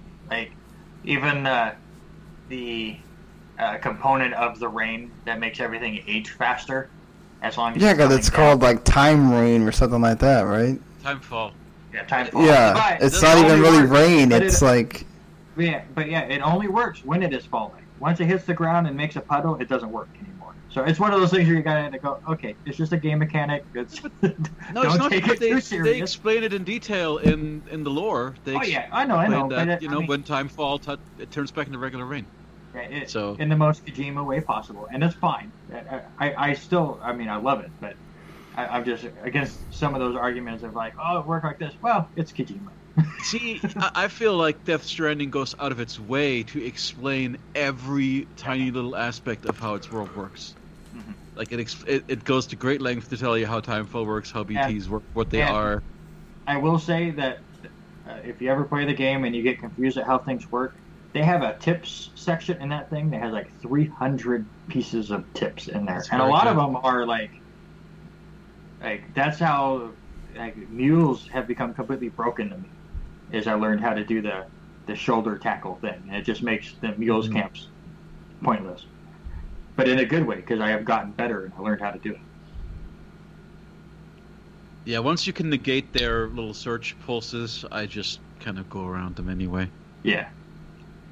So like But, I said, Jens, I think you're the swing vote, because Mark and I are very much on one side, and you liked Right. them both. So Well, exactly, yeah. And I personally enjoyed Fire Emblem more because there's things about Death Stranding that just pissed me off. But coming out of it, at the end of it, it's almost like something like Twin Peaks: The Return, where you feel like you've gone on a weird and slow-paced and disturbing journey, but and not everything was good. But it was. A lot of oh, stuff tell me you've never about seen it with that before in your show. life. Yeah, I felt the same way with that. With that Twin Peaks Return. Like there was just a lot of weird shit. It connects some dots and some other ones it doesn't, and you're just like, "What the fuck did I just watch?" But okay. But I loved it nonetheless, right? And Yeah, I that's kind of- agree. With all my, it's weird because I think when I was on the podcast where it was just me and Mark, where we talked about Death Stranding, I gave it like a 7 out of 10. Then it still is number 3 on my list. So I guess it has really confused me. Oh, Kinda Death Stranding. grows- it grows Hey, on. it's the most polarizing game of this year. Death Stranding. absolutely. All right, number 1. Nope. I refuse to be a party of this travesty. You overruled. Your list has it higher. You just. I know, but you broke the same. This is why I was asking you earlier. Yeah, but other people had better game. Had it on their list. Sean had it Control as number 1. That's fine. Okay, I don't see how that is. That seems tangentially related at best. Because you and me both have Fire Emblem at number 1. So. Yeah, it's my favorite game of the year. And it's the best game. Remember, game of the year is not necessarily your favorite game of the year. It is the game of the year. I mean, the fact that, I know at least one other person has dumped, 170 hours into Fire Emblem as well, besides me. Now, if you go by amount of memes generated, I think Fire Emblem wins by a slim margin. I don't care about memes. I mean, I've seen more dumb shit about Death Stranding than Fire Emblem. That's No. that's because Monster Death Drink. Stranding lends itself to that. Yeah, replacing the Monster Energy with a Budweiser can or stuff like that. Fire Emblem has that whole Fire Emblem characters correlated with social media posts thing. What? You've not seen those? Where it's No, like, and I don't want to. oh, I need to show you some. They're good.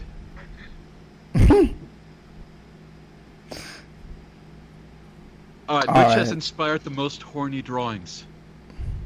Is that how we're- Are there more sexy Norman Reeduses, or are there more sexy anime girls out there? I mean, if you ask certain people. Norman Trying to measure Reedus cultural impact here. Norman Reedus is naked a lot in that game. I did love. Is that what we're basing this on? Whether Norman Reedus is naked about a lot or not? Seems a weird thing to base this on. It's not. It's a dumb metric that he's using as a joke, not as a serious thing. Thanks. I just Explaining think the Fire joke just like James Corden and Cats. Hey, it's your favorite movie, not mine.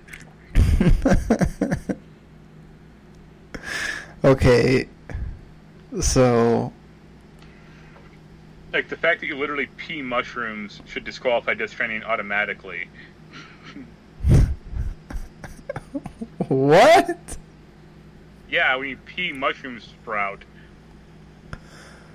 Wait, is that how stuff grows in this game? People pee mushroom sprouts? You What the explain it, fuck, Randy, man? come on. Yeah, basically, if you there's a what's it? The chiral, like the little bugs that you can collect off of mushrooms, and if you pee a lot in one spot, you'll grow your own mushroom, and the mushroom will start having those, and that's what that is. You know what? It's a silly mechanic, but you know what? You also use your pee and your poop and your bodily fluids to create grenades to go up against. Yeah, that I've So- seen. The that's poop turning them grenade.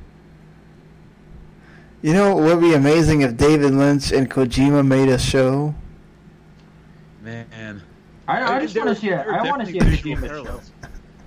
Kojima needs to be paid millions of dollars by Netflix to come up with a show, and it would be the weirdest thing ever. So, what you're saying is Death Stranding is a game for scatologists? For people who are No, into that's scat. Borderlands 3 is where you find your scatological content. Yeah, they're both full of shit. Let's move on. Oh. Yeah, but it's played Like- with great earnesty. Like in the fact that like Stranding, so you just I had to ask Randy, like, can you just not move around in the game, like in your room? And you're like, no.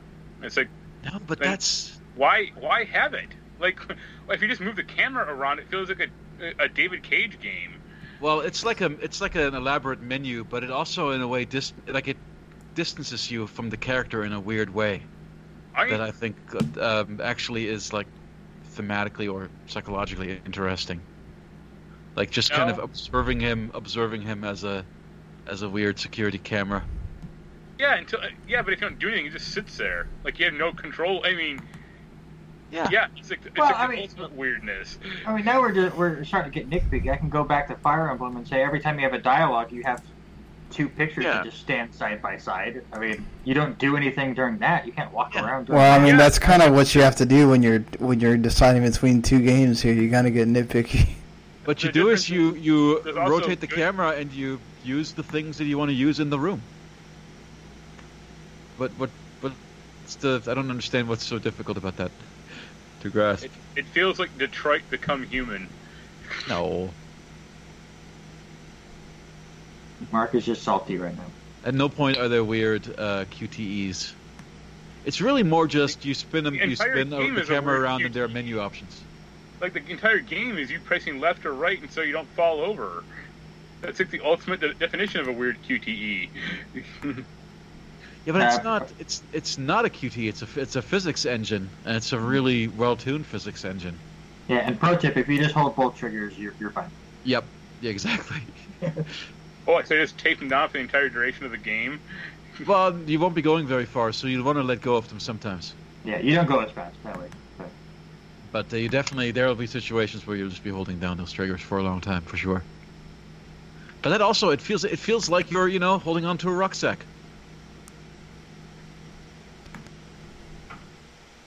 It's all All right. contributing to the immersion. So Death Stranding 1. No. If you want to say it did, then that's fine. That'll be... All right. Well, y'all gotta disassociated keep making myself from compelling this points list. here because at some point this is gonna get. I mean, I will say that one of the most emotional moments that I've experienced in the game this year is when you have to make the choice as to whether or not you want to join Edelgard. So, I mean, Fire Emblem had high highs as well in its story. And it has Just no like- lows. You yourself said Death Stranding has lows. It has serious lows. Yeah. Fire Emblem is just a smooth ride all the way across.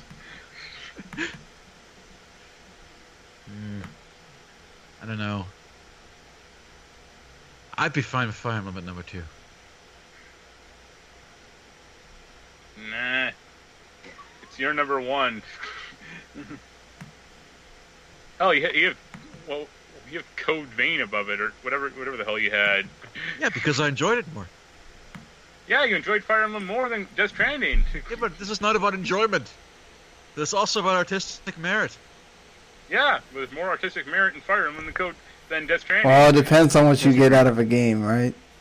Or does what you care about is it more fun, or is it? Are you looking at it for? I would say like Death Stranding is a achievement for Kojima, and like that game engine is interesting, but he didn't all I've build that done. engine. That's not a Kojima engine. Yeah, it's not the Fox engine. It's the Luminosity? whatever the Horizon Zero Dawn engine. Oh, is. okay.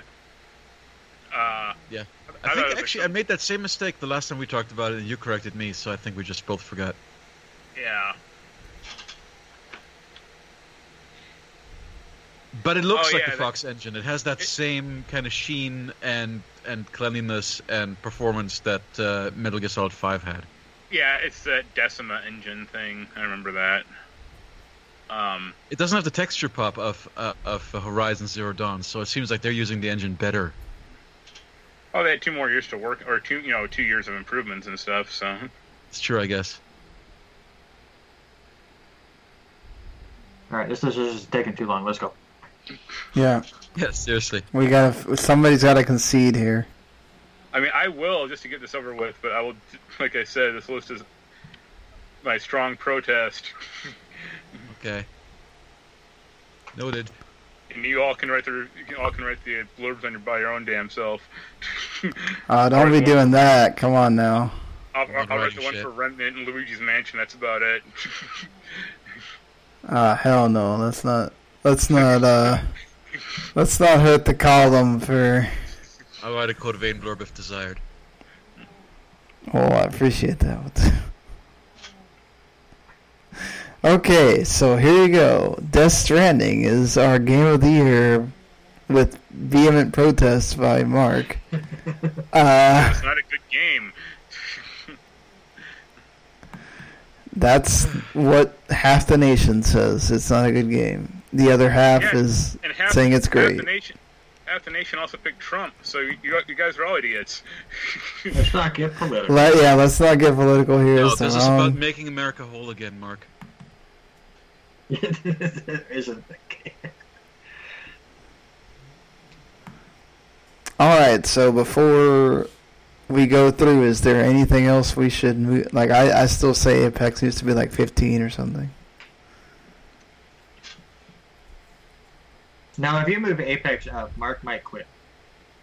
I just don't care about I just don't care about Apex. That's the thing. And Sean kind of does, but it's not you're going to play it tomorrow or anything. Like, you played it for a little while, but it didn't keep your interest. Well, that's because I want to keep playing other games. Yeah, that's also the problem with these battle royale games. It's like there's such an investment in them that you don't have time for any other crap. So I'd rather play 1,000 controls or Fire Emblems than ranking up in Apex because I don't care. Right, but that's like not putting PUBG on your list because you don't care about. It's just if it's genres that we don't do. Also, Fire Emblem had way better music than Death Stranding. Well, yes. No. Well, one of them is licensed and the other is score. I can't say that. I haven't heard anything from Fire Emblem, so I really like it. No, Fire Emblem has great music like it always does. I also like the music of Death Stranding. Yeah. But Mark and I, we've already done our soundtrack top 10, so we don't need to rehash that. Hey, one soundtrack opened the Game Awards, and it wasn't Fire Emblem, so. Not that that's a great argument. It was the game that the guy who runs the Game Awards is in. Big the shocker. Yeah, that one he does control. Maybe he doesn't control the voting, but he controls the other stuff. Yeah, he controls production. Yeah. So And it's a good song.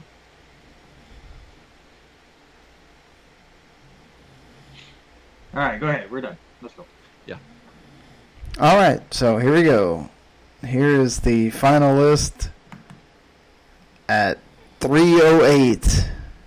3 hours and 8 minutes into this podcast.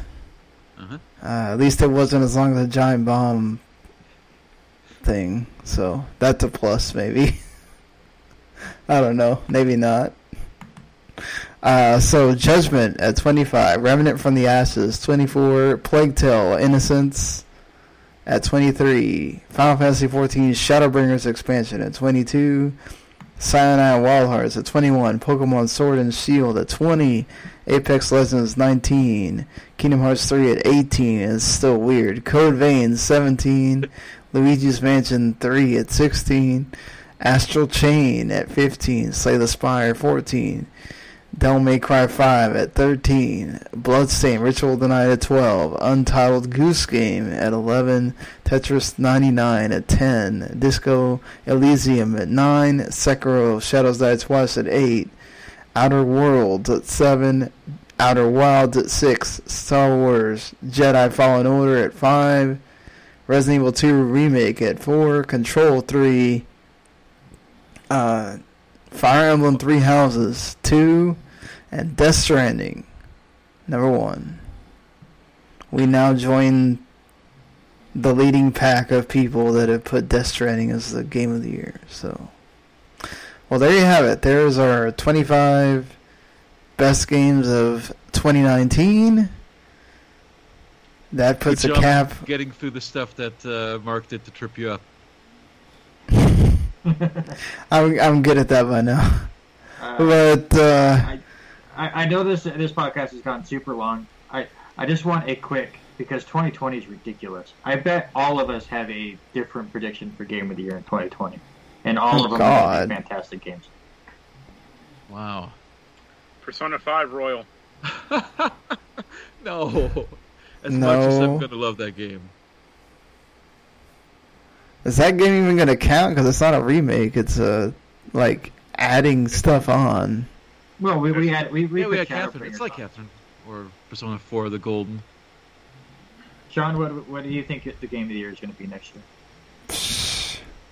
Well, I would think Last of Us 2 is probably going to be in the running for that. I think Final Fantasy VII Remake is probably going to piss off too many people, so that's not going to win, I don't think. Persona 5 Scramble. So many Persona things. Hey, if that's half good, that's all that matters. Oh, it'll be good. It looks like it's the A-Team. The Musu A-Team. Yeah, so what about you? Cyberpunk. Yeah, I think a lot of people are gonna fall in love with that. I'm a Naughty Dog loyalist, so I mean I'm a Last of Us too. Hey, I adore Naughty Dog. I loved Last of Us, but I spent a full year playing The Witcher 3, and it was a life-changing thing for me. But yeah, just that March to May window is scary, and I agree with who was I listening to? I'm blanking on the podcast now, but saying that we still haven't heard anything from Nintendo. And yeah, well, we know that they're making the 2 remasters or whatever. I would not be be surprised if, to counteract the PlayStation 5 and the new Xbox, that Breath of the Wild 2 comes out this holiday season. That'd be crazy, because that looked like it wasn't even close at E3. Yeah. Well, they're using the same engine and stuff, so it makes sense. Where do you guys stand? I feel Ghost of Tsushima has a real chance of being like my Super Jam next year. That's the only one I can. I still want to see more. I still haven't seen a lot of it, but it's one of those. Sucker Punch has never gone wrong with me, so I'm with you. Yeah. Well, okay, this is another podcast, so I was going to do that. I was going to do that next week, so let's not make that. One Piece Pirate Warriors 4. Yeah, man, I'm excited for that. But yeah, so let's end this one here. Of course, you can hit us up on Twitter at HumanityPlague for Mark, at WTimSean. Jens, what's your... Aperture Silence. At Aperture Silence on Twitter. Randy doesn't get on Twitter much, but at Randy Isbelle, you can go shout at him and how much you love Death Stranding too, I guess. Yeah. And yeah, we'll have the written thing up pretty soon, hopefully, if Mark doesn't really protest about all the We will see. all the players, and then yeah, we'll be back. Yeah, because we still got to talk. We haven't even talked about the news from this week, and there was some. So we'll be back at some point talking about looking ahead to 2020, which I guess, yeah. I mean, we already got new consoles, crazy amount of games. 2020 is going to be ridiculous. Go take out a loan, people, because you're going to need it. Psychonauts 2, that's one that I'm oh yes, Psychonauts 2. Okay, let's we're gonna get those too three. bogged Sorry, down. I had to memorize after 3. All right. If you enjoyed listening to us, we are on everywhere that there are podcasts. Of course, I forgot to do this at the beginning, but we are the official video games podcast at W2Net.com, and of course, thank you to Last Word Radio, and Last Word Online for having us there as well. And yeah, go check us out wherever the heck you like to listen to podcasts. You can leave a review there if you want to, and we'll be back next week. Bye.